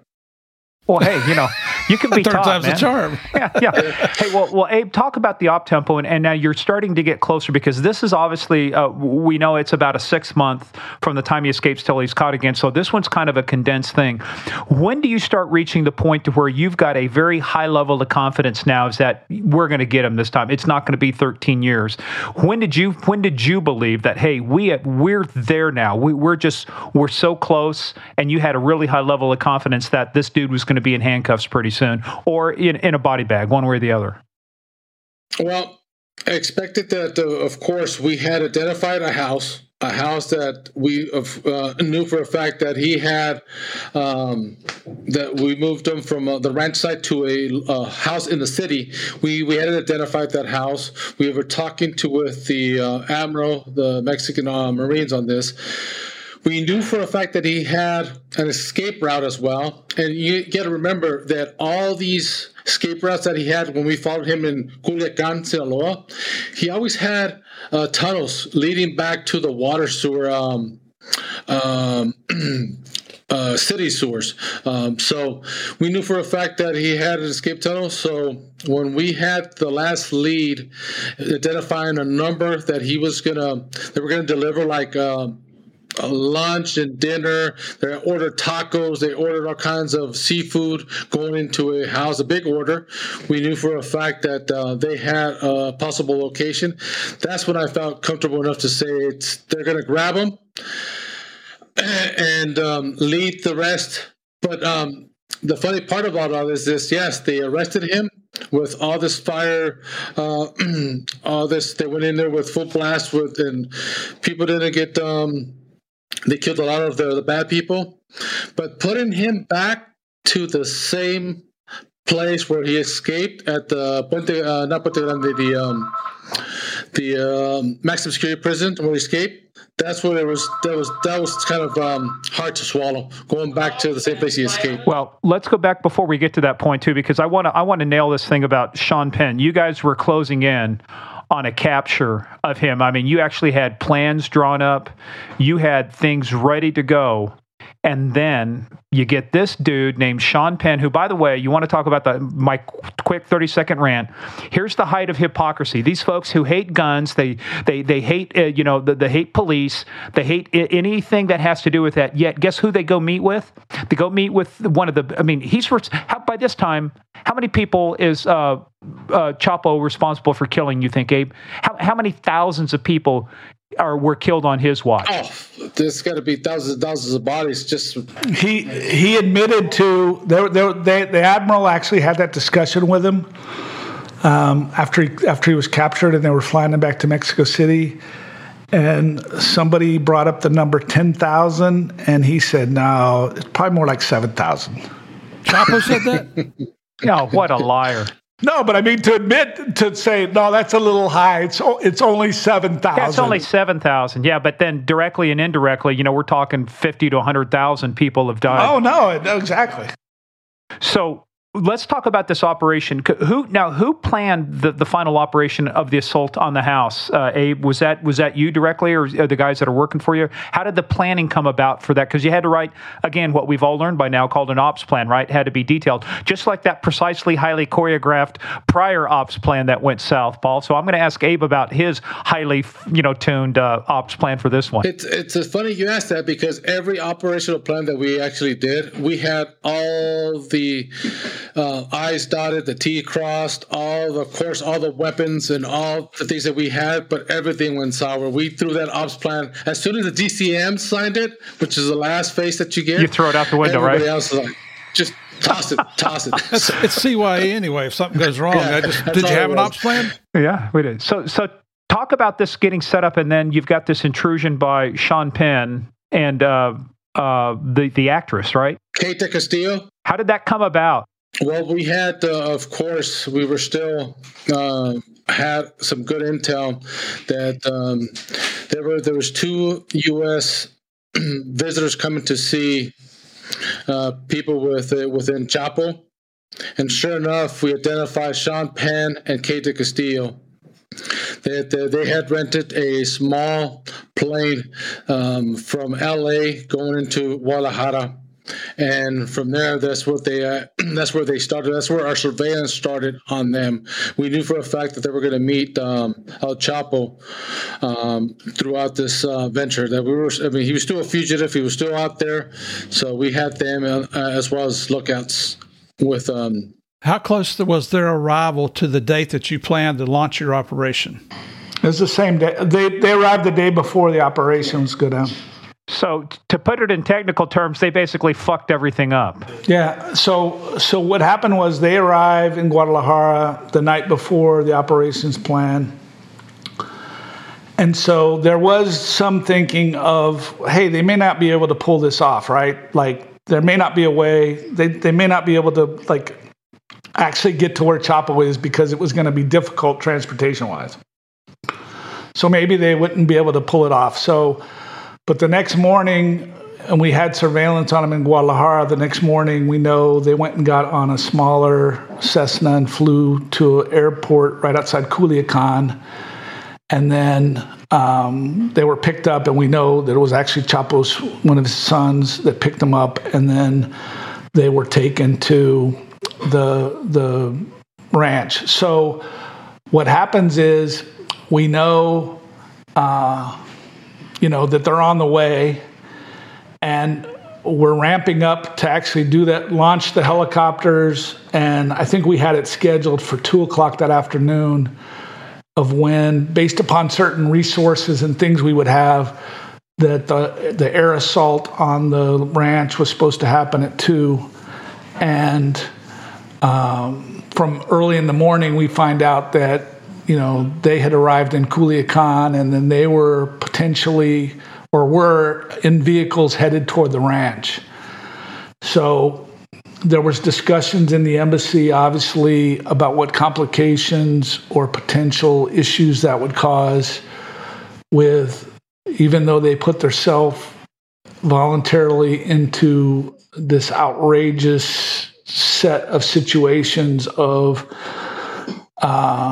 doing what they were doing, that, the potential that harm could come to them as U.S. citizens, and what was our responsibility with that. And so the decision was made to hold off on the operation because they were going to be potentially, we knew there was a high potential for, them fighting back or them shooting at the helicopters and the Marines having to return fire. And so based on that, the decision was made to ask the Mexicans to hold off on conducting the operation until after Sean Penn and Kate had left. And so that decision was made about an hour before the operation was set to launch. We asked, the Mexicans, and there's discussions directly with, the highest levels, and they, because of the relationship, agreed, even though it, again, delayed the operation, and because there was a hurricane right off the coast, and the location of the ranch was probably less than 100 miles from the ocean, but the hurricane, which I think at that time was a Category 4, was coming ashore right near there, and it was going to we knew air operations would be down for at least 4 or 5 days. So they show up, they're on the plane with, it's Kate and Sean Penn, and then 3 producers that work for Oliver Stone. Supposedly they're there to talk about potentially making a film of Chapo's, his life story. Kate had been a big supporter of Chapo in the past. She, like a lot of, Hollywood types, when things would happen with Chapo, she had sent out tweets and chats of "Go Chapo, you're the real hero of Mexico," and, you fight for the little people, and all of this, BS. He fights for the little people. He kills the little people. He kills everybody who gets in his way. And so, she had that perspective, and she's tried to do some interviews to try and rehabilitate her reputation and show, say she's a victim of, what came afterwards, and that she was persecuted wrongly, and that Sean Penn mistreated her and lied to her, all of that. And, from Sean Penn's perspective, I think we know, based upon before that, his, just hubris and his megalomania of thinking he can just do whatever he wants and go to visit Iran, to the Ayatollah, or go to, hang out with Chavez. But in this case, it's really kind of indefensible, because if it had happened in the U.S., I think he would have really potentially been prosecuted. If he would have went and met with him in the U.S., him as a fugitive, and had knowledge and taken the steps that he took there, I think that would have been opened him up to prosecution. So when you really look at it, it's kind of beyond, it's hard to understand how someone would think that they should do that, or how they could get away with it, and then 2, how did they get away with it, right? Well, he got away with it because he thinks he's the Hollywood elite. You hear he hates the United States of America, but he exploits the capitalism to make movies about the stuff he hates. So, hey, Abe, let me ask you a question. How did you had this all going on? You think you had this guy, you've been working this now for 6 months. He's an HVT, high value target. He's like your number one thing. For the operation to get called off at that last moment, basically because of Sean Penn, what's your reaction today versus what you could officially say, a few years ago? With that perspective, I could say that we're never going to be able to catch this guy. Having those 2, Sean Penn and Kate Castillo there, just blew every chance of us grabbing him, and didn't think we were going to grab him again. How many people, I want to ask you this question though too, because Sean Penn interfered, how many additional people died because of his interference? Well, I wouldn't say anybody directly died, but we had, just to give you the example, because of that, we had to keep people, in the field and in, precarious situations to try and support this operation. And, I believe 2 Marines were killed in a Humvee, that rolled off the side of this mountain road because they were having to, go try and, come up with some other different route.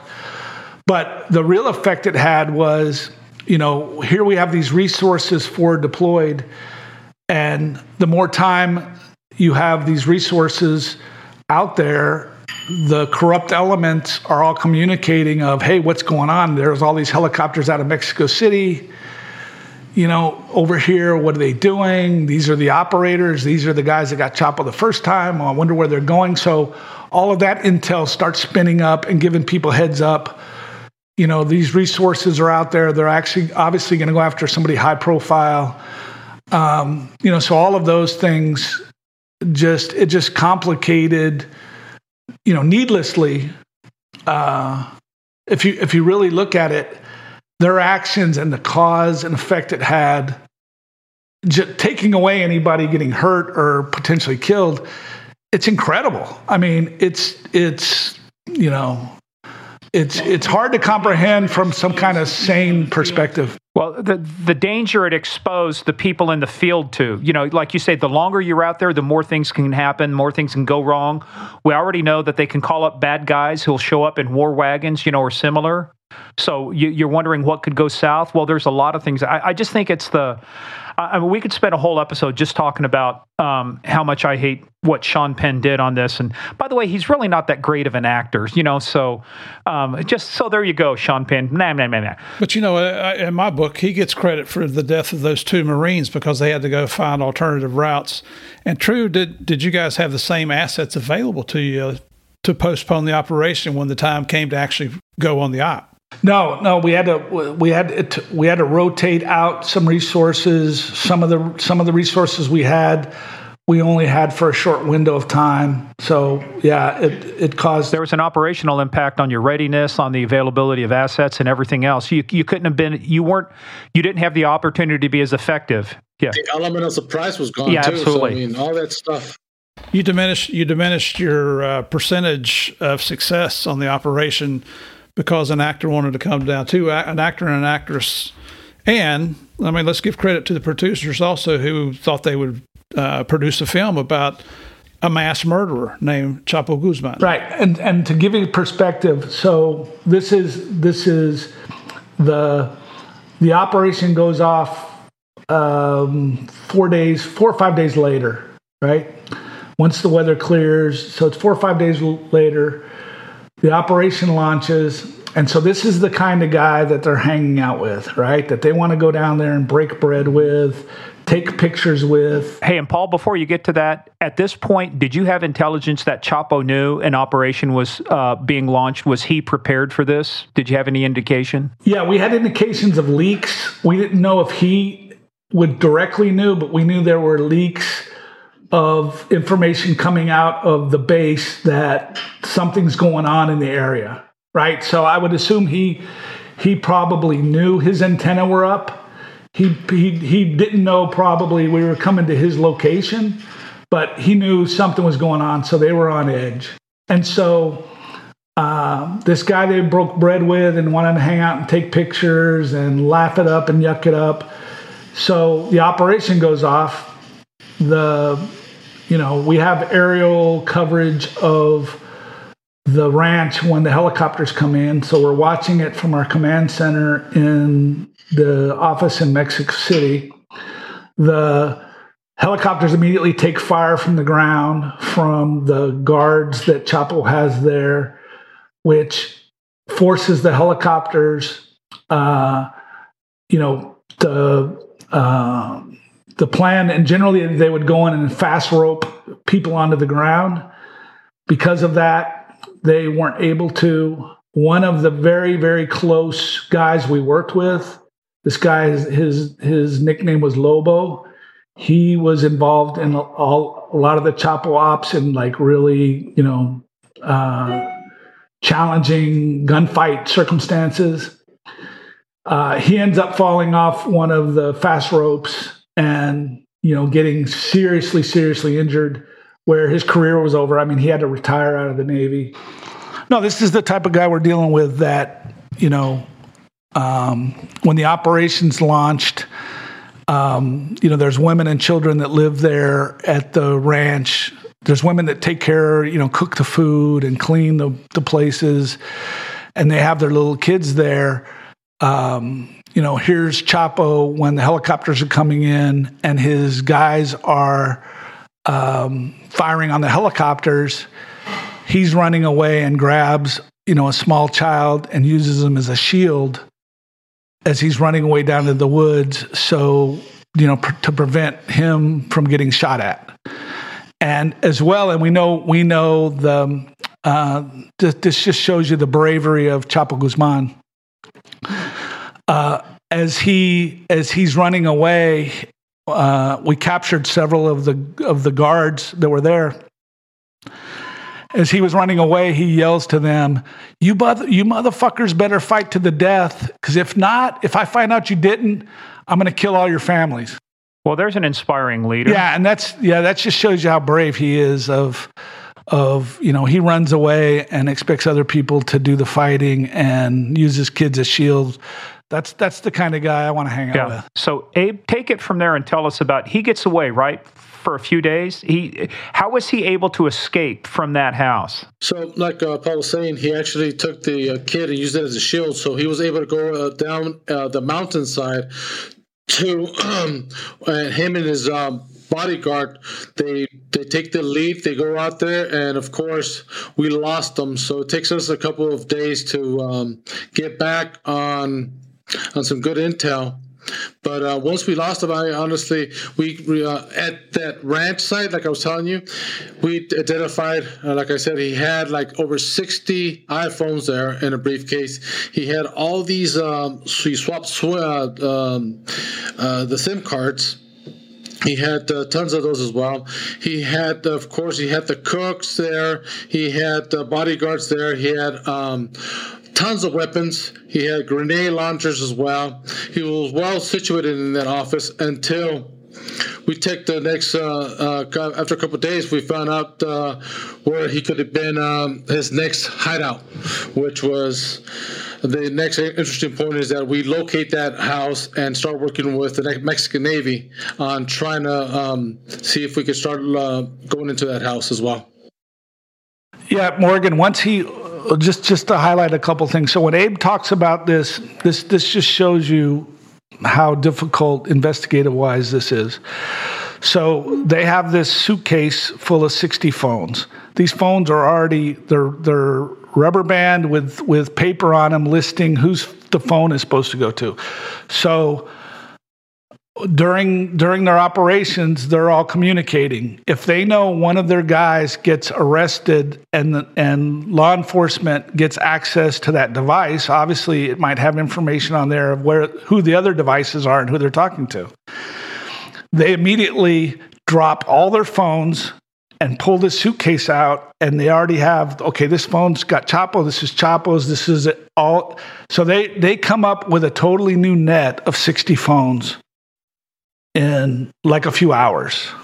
And that just shows like to try and keep up with that and, legally do it with, law enforcement resources is just extremely difficult. But that just shows you how, they're able to operate even in these rural environments. And, the next step though was that what this did tell us was the chances of grabbing him in a rural environment are going to be very low, because really the only ways to get into these areas where he's going to frequent, he has no problem living up in the high mountains, sitting around drinking and doing whatever, watching cockfights or whatever, that the chance of success was going to be very low because they're going to hear the helicopters coming. They're able to run out in the woods or leave on four-wheelers, and we just don't have the resources to be able to pursue them or to follow them. So the decision was made. We have to wait until he goes back to some urban environment, in a city somewhere.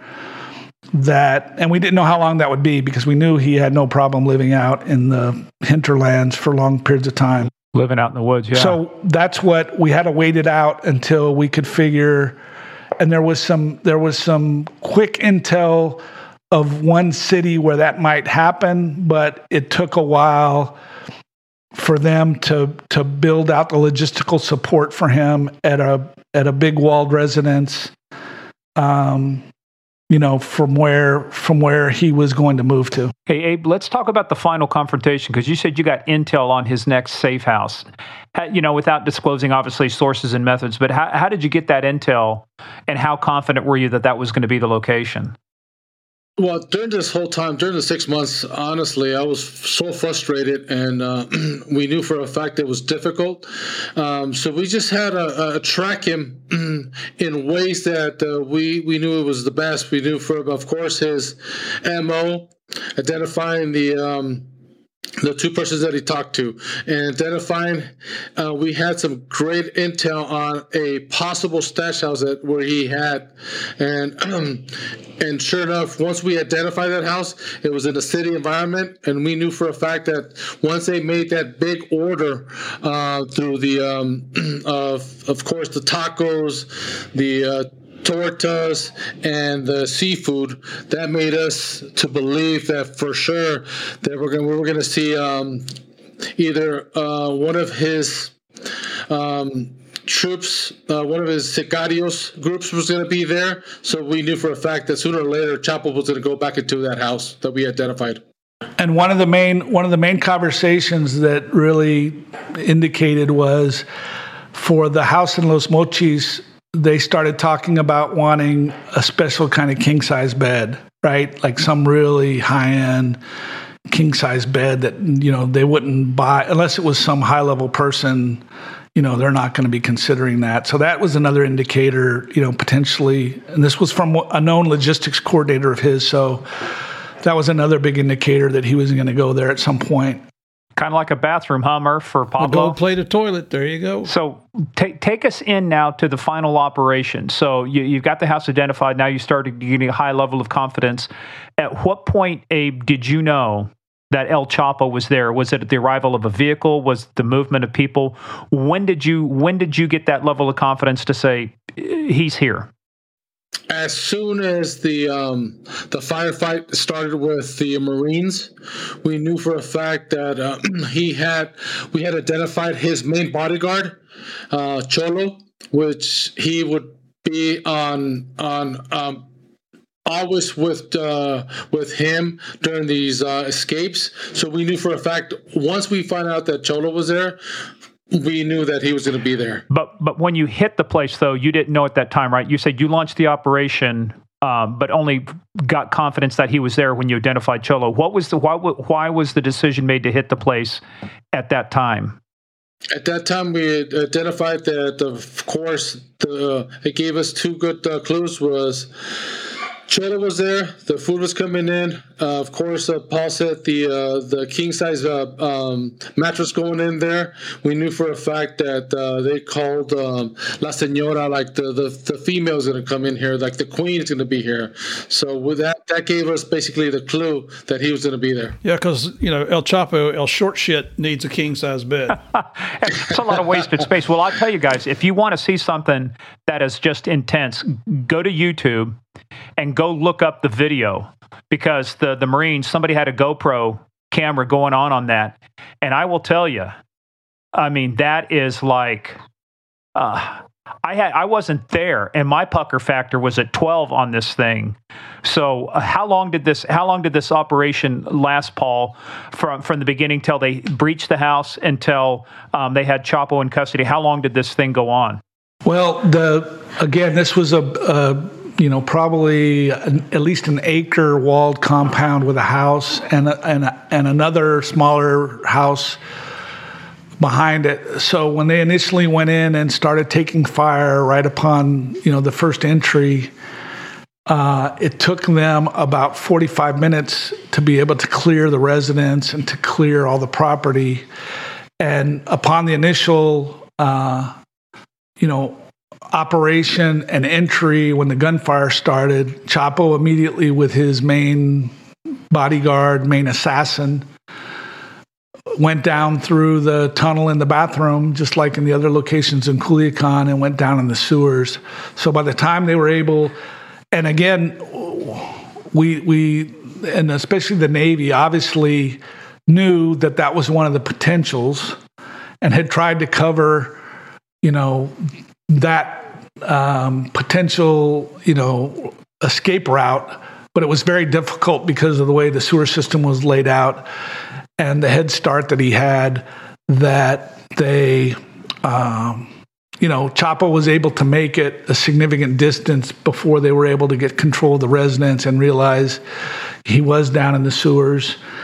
And by that time, by the time they had secured the residence, Chapo and his bodyguard had actually already came out of one of the manhole covers about 3/4 of a mile away, and his bodyguard carjacked a car, and they started driving, trying to get out of the city. So what happened next? Well, an alert had gone out that obviously there was a big operation going on and that, something was going on. So the police had put up roadblocks on certain of the major thoroughfares, and the first vehicle they carjacked, there was some issue with it. It wasn't running right. Supposedly the bodyguard didn't know how to drive a stick shift, and so he was, couldn't get it going right. So then they ended up carjacking another vehicle, which was put out as well that a carjacking had occurred and what the vehicle was. And as they came zooming up to one of the checkpoints, the federal police were there, and the federal police ended up detaining him and his bodyguard. And is that where we get that? That infamous picture of him and Cholo sitting in the back seat, in the dirty T-shirts and stuff. Abe, was that the capture picture? Yeah, that is correct. Yeah, let me ask you a law enforcement question. Why the fuck weren't these guys handcuffed behind their backs and leg irons? They're sitting there like somebody's driving them to fucking daycare. Because that's a violation of your human rights to handcuff somebody. Oh, give me a... Is that you saying that, or is that... No, that's true. Who says that? No, these countries. They say it's a violation of human rights to handcuff a mass murderer, somebody who's killed police officers, soldiers, massacred women. You're just screwing with me, aren't you, Paul? No. I'm serious. One, I'm serious about that, but also the other perspective is, do you want to be the guy that's ordering Chapo to be put in handcuffs if you're a Mexican policeman?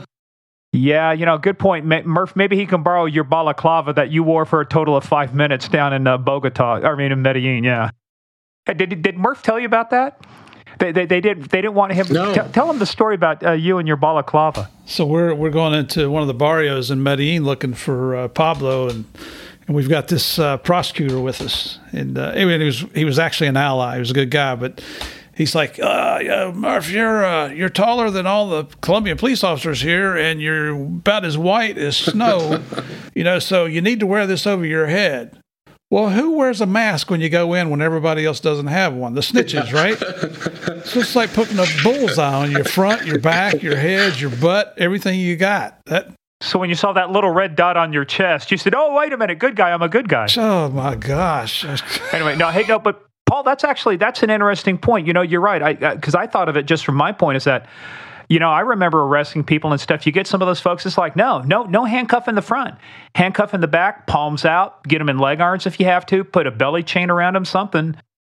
Well, and right after that, so the head commander of the police in Los Mochis, we actually knew and had a prior relationship with DEA in Mexico with him and had worked with him often.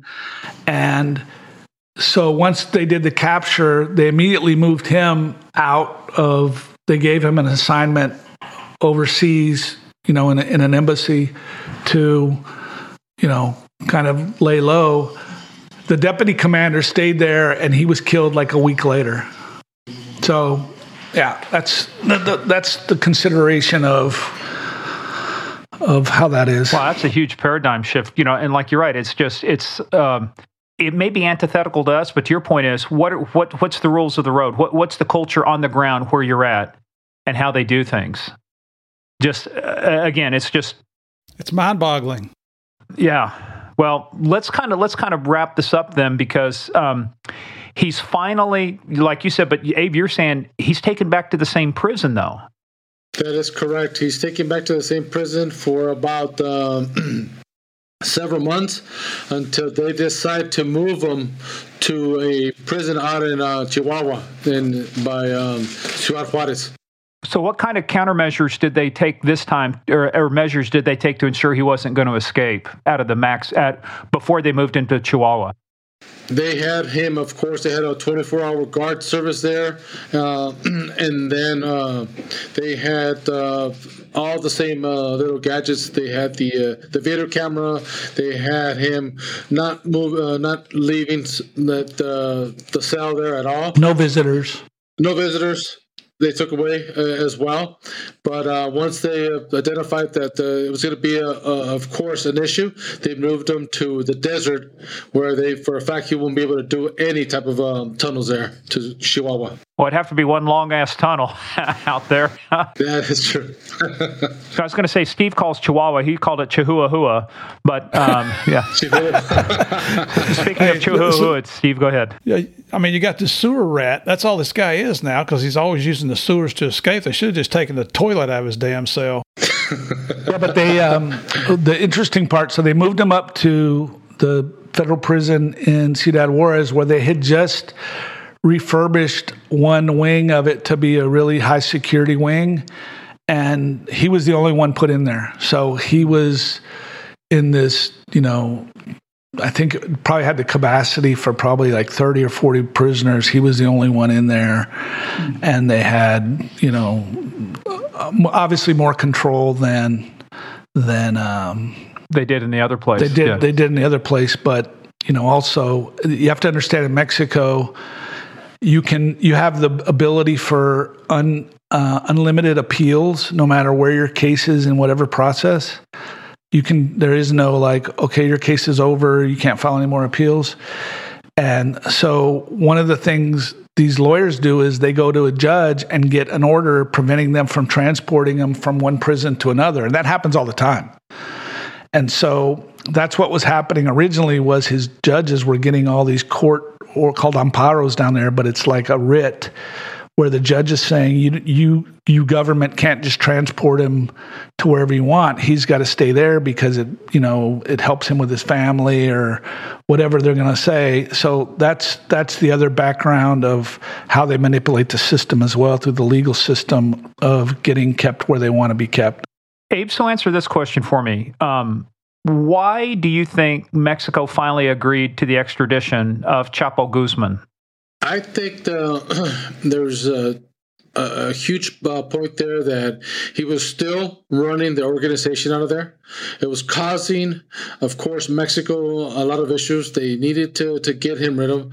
And then I think that, of course, we were pressuring from all sides of the spectrum, from diplomatic and at the same time, I don't know if you guys know this, but he got extradited basically in the same time where Trump became our president. Oh, I didn't realize that. Okay. I think, one, it was the huge fear that he would escape again, and could they survive that politically? I think is the one thing that drove it, because we know there was a lot of resistance at the highest levels of, people saying, look, he knows too much. Don't ship him up north because he knows. Well, you talk about corrupt politicians. He's probably got dirt on everybody who's anybody in the government, right? I don't know. But yeah, obviously against a lot of very key high level people. Yes. And so I know that was part of the discussions of why would we do that to ourselves? Let's just keep him here. As a matter of fact, the original Attorney General, once he was captured the first time, Mario Craine, we were pushing him to extradite him because we told him, look, he's going to escape. He's escaped before. He has the resources. And Mario Craine, flippantly came out in the press and said, yeah, we'll extradite him after 300 years because that's the sentence he's going to get here. And so after 300 years, we'll extradite him, but we're not going to extradite him before that. we're our own sovereign country and we can handle our own people. And, obviously that wasn't true, but that was, the effort to, but to cover up whatever he might be able to, to spill once he went to the U.S. if he cooperated. Just like Escobar and the Colombians, they didn't want to be extradited to the United States because they knew it'd be a real prison, not one where you live in a castle or a country club and you could build tunnels up underneath the damn place to escape through. Well, as a point of reference, here's your useless trivia. But when my dad went to Vietnam out of Fort Carson, we lived in Canyon City, which is where the state penitentiary was, and not too far from Canyon City is Florence, Colorado, where ADX Supermax is. So. That's desolate area out there. I mean, spoiler alert, Chapo does get extradited and convicted and sentenced to prison. But one of the key things, though, is that for extradition to the U.S. had to agree. I don't know if it was on the table. Was it, Abe? Was the death penalty ever on the table? Because that's one of the things you have to negotiate away if you're going to extradite somebody out of Mexico, isn't it? Correct. So even though he gets extradited out of Mexico, you cannot give him the death penalty. So would he get a life sentence? But that was tossed out of the table as well. The death sentence. Now, did you get to be there when he was taken out of the prison and put on the plane and shipped back to the U.S.? Did either of you get to be involved in that? Paul did. Tell us about that, Paul. No, it was a regular, it was like an operation, another secret operation that, had a bunch of loose ends and didn't go as planned. And because the problem was, if his attorneys, even though the extradition order and the ruling that he was going to be extradited was public and had already been announced, his attorneys at any point could run into whatever judge across the country and get an order saying, oh, you can't extradite him right now until we have a hearing.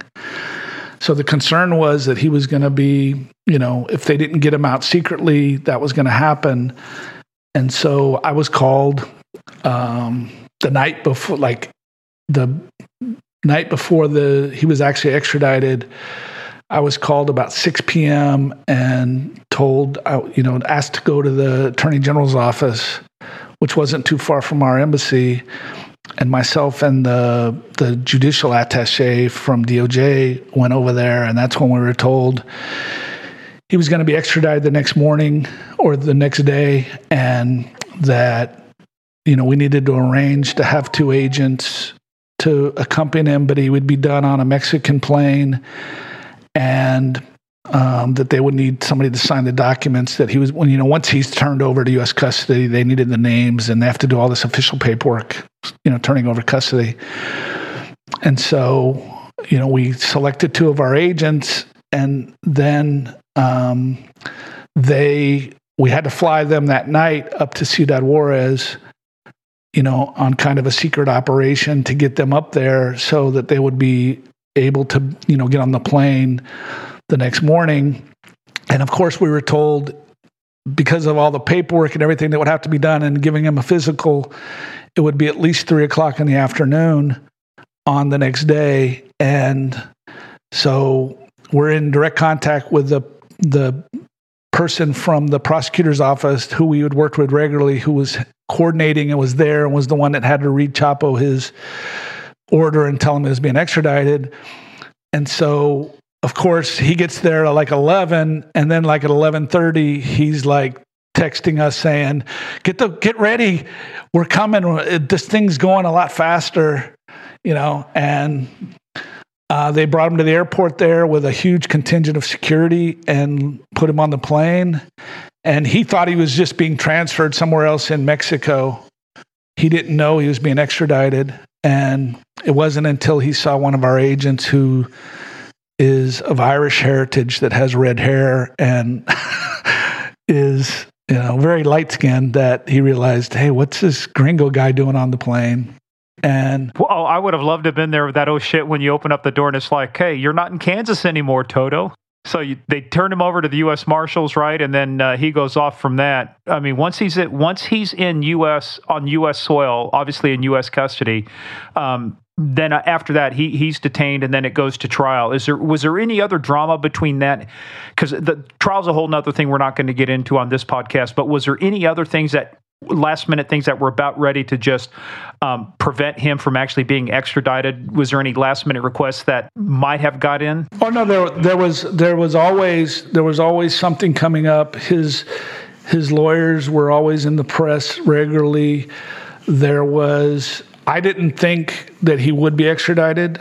I didn't have that expectation. I knew we would keep pressuring, but based upon other things I knew, at the end of the day, I think it was one. We had, and this is to give Abe all credit for this. Abe had made a long-term contact a long time ago that turned out to be very, very close with the president of Mexico. And I think he probably had some input with the president to tell him, no, you should do this. This is the right thing to do. As well as I know Peña Nieto, I think he made the public statements that he actually did it because of his relationship with Obama, that he wanted to do it because he was on his way out too. Peña Nieto was his term was coming to an end as well. Hey, you know what? We got the piece of crap up here. He's in prison. No, that's the important thing. And then, it's the optics. Everybody's concerned about the optics, but at the end of the day, here's the only optics that matter. A little prison cell in ADX, administrative detention facility at Florence, Colorado. That's where Chapo will be spending the remainder of his days. Because try tunneling out of that, you little son of a bitch, you little sewer rat. You got to love it, because in federal court they have those what they call them, J&Cs, judgment committal orders, once a prisoner is sentenced.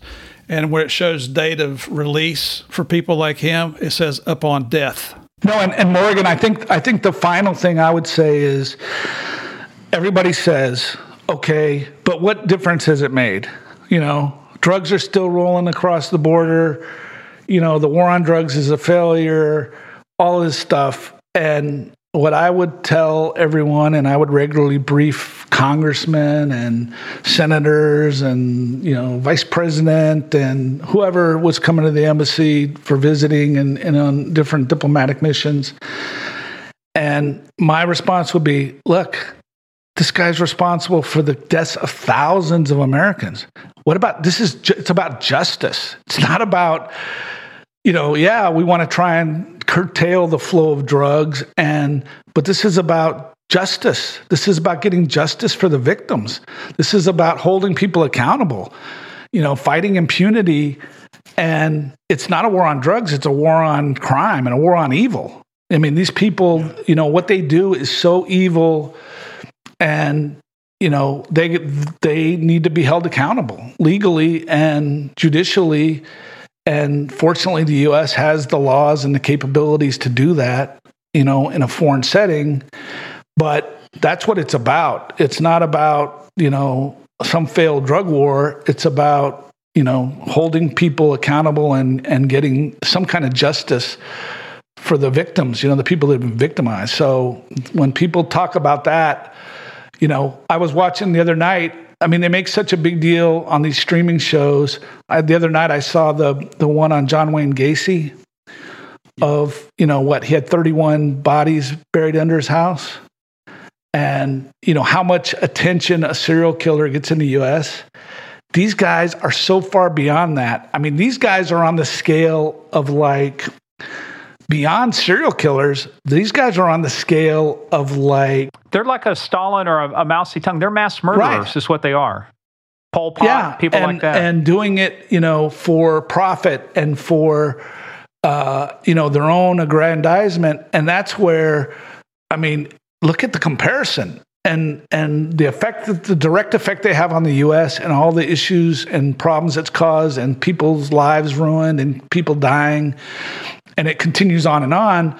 But that's where I think people need to really look at it and say, that's what's great about the U.S. is we believe in that. And no matter where you are, and at the end of the day, we're U.S. agents. So we're working to protect the U.S. and protect our citizens and our national security. But in order to do that, it also obviously helps immensely with the countries we're working in, to jointly try and combat this, because, you talk about being victimized, you talk about all the police that are killed with impunity, the military people that are killed with impunity, the attacks and things that happen with impunity in Mexico. They don't have the structure, the systems to be able to effectively address this. And, the U.S. and the personal sacrifice of a lot of heroes and heroic people, on both sides, on the Mexican side and the U.S. side, is really what brought this about. And that's what should be pointed to as an example, not torn down by the present political system in Mexico that says all this was the U.S. violating our sovereignty and doing all these things nobody knew about, which is totally untrue.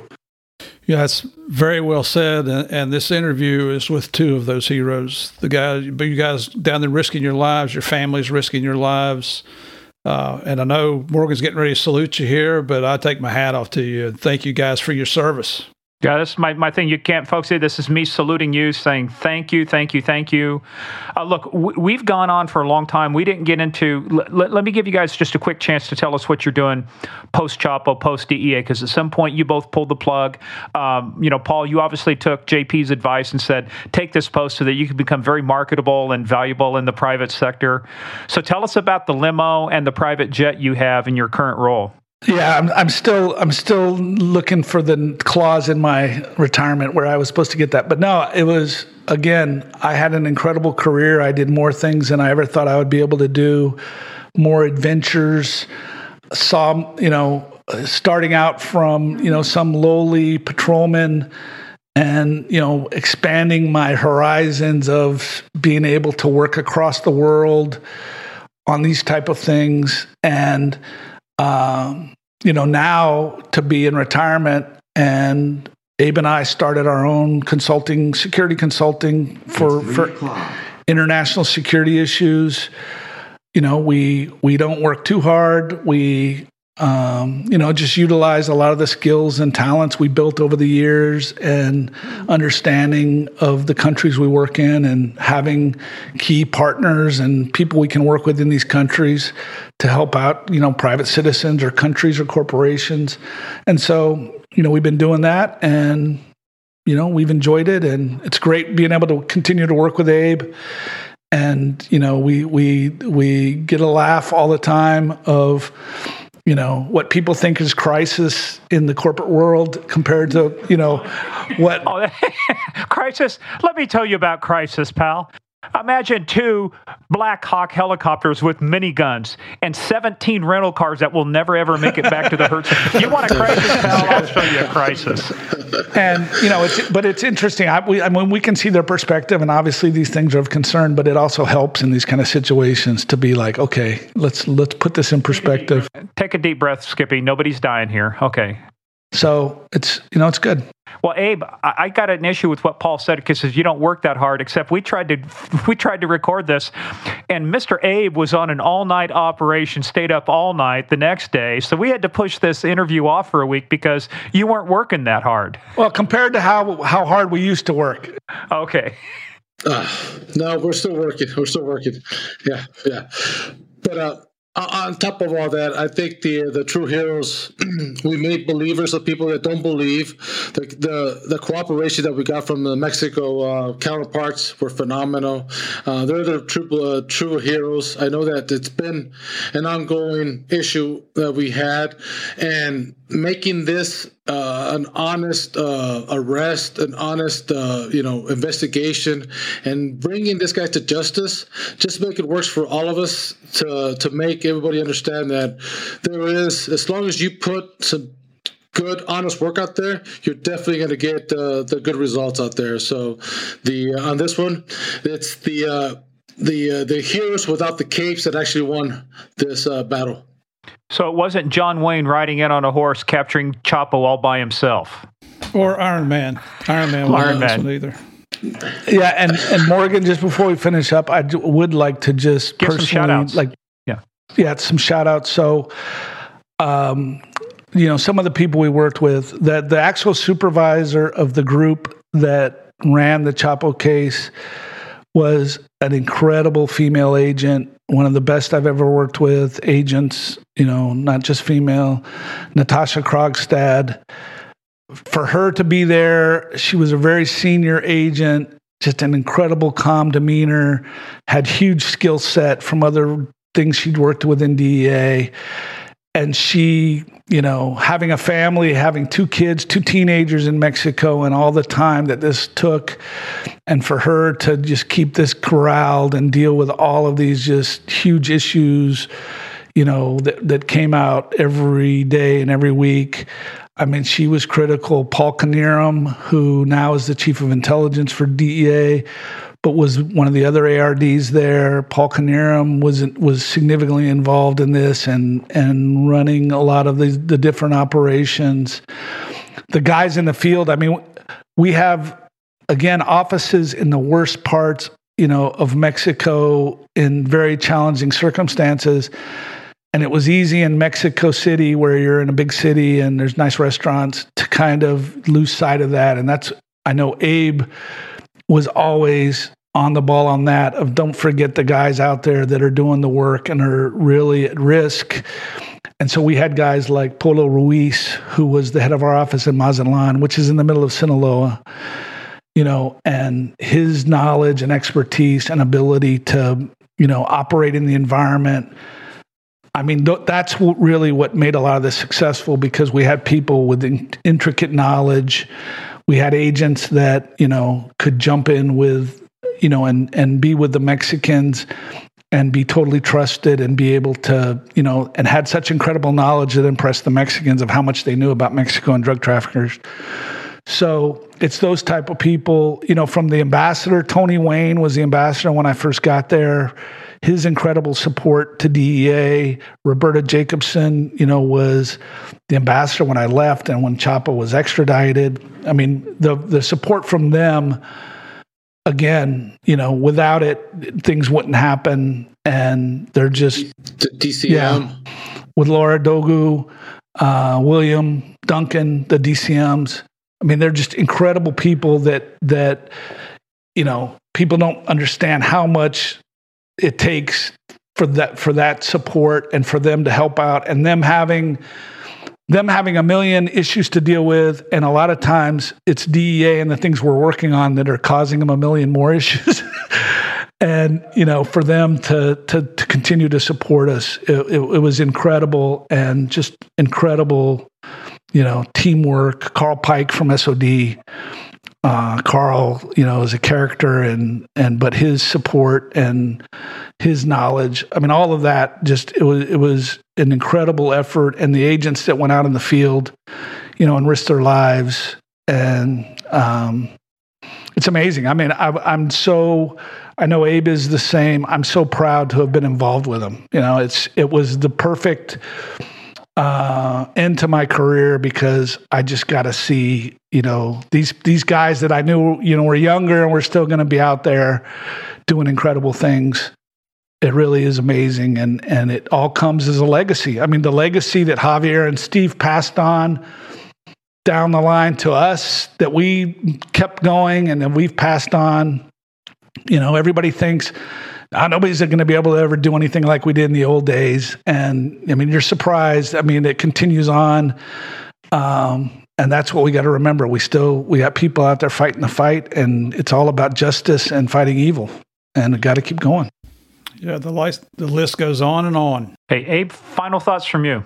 I think one of the key things that we had there was the experience of all of these agents that were there. We had not only did we have group supervisors that were new, but they were very in tune with all the Mexico politics. We had Miguel Madrigal, who was just another group supervisor, young.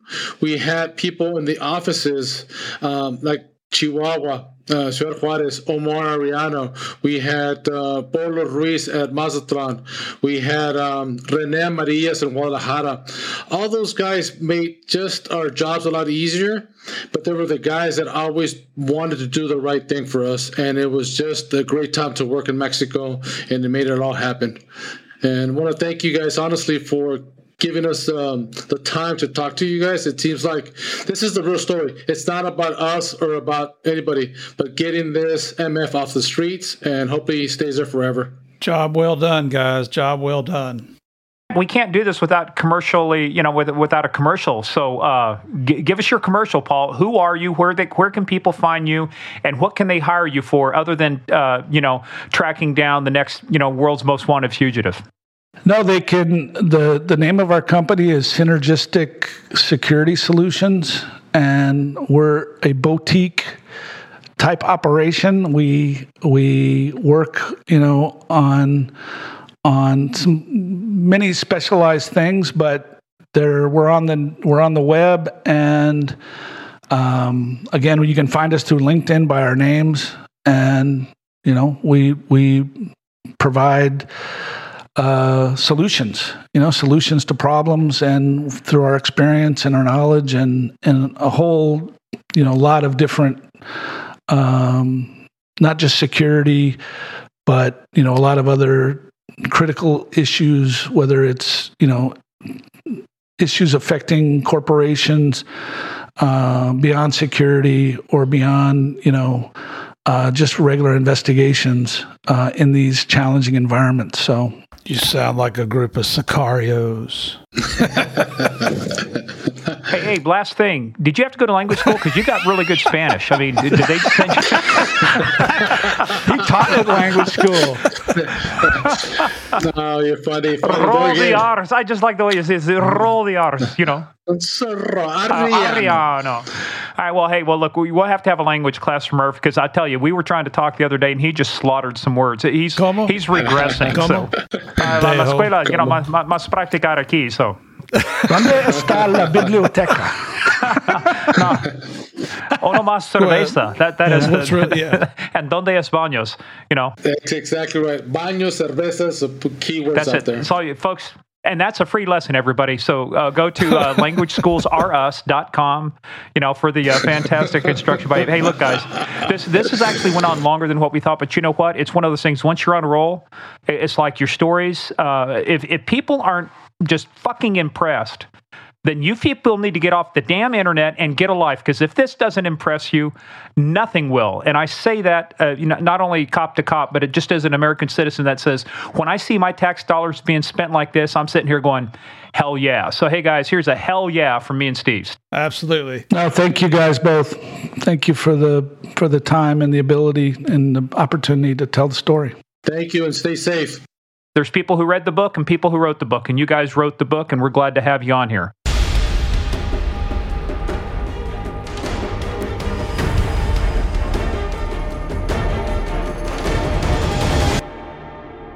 All I can tell you is that I can't eat my underwear like that dude did in Small Town Police, because my underwear is so far up my colon. Just the sphincter factor on this episode was like a 10.5. Hey, did we tell you you were going to hear the real story about what really happened down there? And while fucking Abe is having tea and crumpets, Paul's in the middle of a frickin' epic gun battle, and cars are getting shot up. We're not trying to make light of it, but I'm telling you, this is like the Mike Neal episode. When people hear this and they hear the people that were really involved, not some wanker and wannabe who writes a book, like the first guy who took all the credit for capturing El Chapo, the wanker. Mm-hmm. By the way, Steve, I don't know if I told you this. This guy was actually a deputy sheriff in Kansas, Lincoln County, Kansas. Could not make the highway patrol. So guess what he applied for and got accepted to? Geez. DEA. Well, he was our token. You know what? I'm not going to say anything because I don't want to get sued here.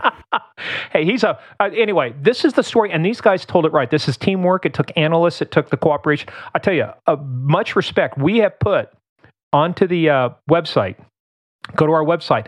I put the link to the video of the shootout with the Mexican Marines, and when they talk about the one guy in the red shirt being a badass and they worked with this guy, wait till you got to go see the video. Go to gameofcrimespodcast.com and see the video of this shootout when they finally, it was the last gun battle as they were going after Guzmán. But I'm telling you, but hey, we also wanted to give you a quick update too on the wife. And Steve, when we talked with Abe and Paul, they were saying, hey, look, there's got to be, we think there's something in the works, and it is. Her name is Emma Coronel Espuro. She is the dual citizen, but she's also the wife of El Chapo. And Steve, we like we said, we live here in Northern Virginia, Loudoun County, and she was turned. I think it was all negotiated, right? She turned herself in at the airport to the FBI. She did. You know what? And hats off to the Bureau on this one. An agent took the initiative to reach out to her during Chapo's trial up in New York, and said, hey, if you ever want to talk, here's my card. Well, you know what? When the reality set in that Daddy was going to prison for the rest of his life, she pulled that card out and made a phone call. It's paying off. Yeah. So the other thing, too, is Guzmán was sentenced to life plus 30 for engaging in what they call a CCE, continuing criminal enterprise. Now, Steve, they set sentencing for September 15th. So by the time these episodes drop, that's going to be here in August. We won't know exactly what's going to happen. But chances are, with what she knows and who she knows, they call it WITSEC, witness protection, witness security, that's run by the U.S. Marshals. I mean, I got to think that she's going to end up in WITSEC somewhere. She's going to have a huge target on her back by, the Sinaloa cartel. Absolutely. And you got to remember, these cartels, they're so violent, they have very long memories. It's kind of like the mob. You remember Griselda Blanco, who was the Black Widow. Who was involved with Pablo Escobar. She was convicted of murder here in the States, did her time. She was deported back to Colombia, and she lasted just a few weeks because the cartel pulled up in Medellin as she was coming out of a store and whacked her right there on the sidewalk. Motorcycle and a submachine gun, right? Yep. So, I'll be surprised if Emma is sentenced in September, just simply because if she made a plea agreement, the government's going to want to see her follow through on what she agreed to do before she's sentenced. So this might drag out for a while, but that's just the way the system works. Yeah, and they want to make sure she's caught. But anyway, folks, we told you, we promised, and we delivered. What a great episode, right? So make sure you go on an Apple Podcast, hit that 5 stars. It's magic. We don't know exactly how it works, but it's like Magic Kingdom. It's really magic. Help us with the ratings. Help us get up there. Head on over to Game of Crimes Podcast for more info about the show. We're going to be constantly updating it. We'll be adding merch, at some point in time, but we do have Patreon launch. So make sure you go to patreon.com/gameofcrimes. We've got those 3 levels there. Anything you can donate, anything you can contribute goes to equipment, goes to helping us take our game to the next level. And follow us on social media at Game of Crimes on Twitter and at Game of Crimes Podcast on both Facebook and the Instagram. Steve, we're getting quite a following on Instagram. We've got some good pictures, and make sure you guys follow DEA Narcos too on Instagram. Steve's got some awesome pictures as well, don't you? Absolutely, and and for the $100 level, I might show them to you. That's just for you, Morgan. You pay me $100, I'll show you the pictures. Hey, there's for $100. I don't want to see what you're going to show me for $100. It's not me eating my underwear, I'll tell you that. And also head on over to PayPal.com. Use our email, gameofcrimespodcast@gmail.com, if you just want to generally support the show, or PayPal.me/gameofcrimes, whatever it makes it easier for you to support the show and help us bring you even more exciting content. So finally, go to gameofcrimespodcast.com. That's where we're going to be hosting these episodes, and you got to check out the video, right? Absolutely. You'd mentioned earlier about the Game of Crimes fan club. That's on Facebook. If you're really interested in this, you should join that, because there's some sick puppies that are in that fan club, and we're having a blast with them. We try to address. We're 2 of them. We're 2 of those sick puppies, man. That's our people. That's our people there. So we thank you for the folks that are in there. I think it's already up to a few hundred members. So come on over and join us. We have some fun. Morgan and I try to respond to as many of the messages that come on there as we can, and there, eventually we'll put something on Patreon that has to do with fan club, I'm sure. Yeah, we'll take care of you guys. So anyway, guys, thanks for hanging in there. We got great stuff coming for you next week, and thanks for playing the biggest game of all, the Game of Crimes.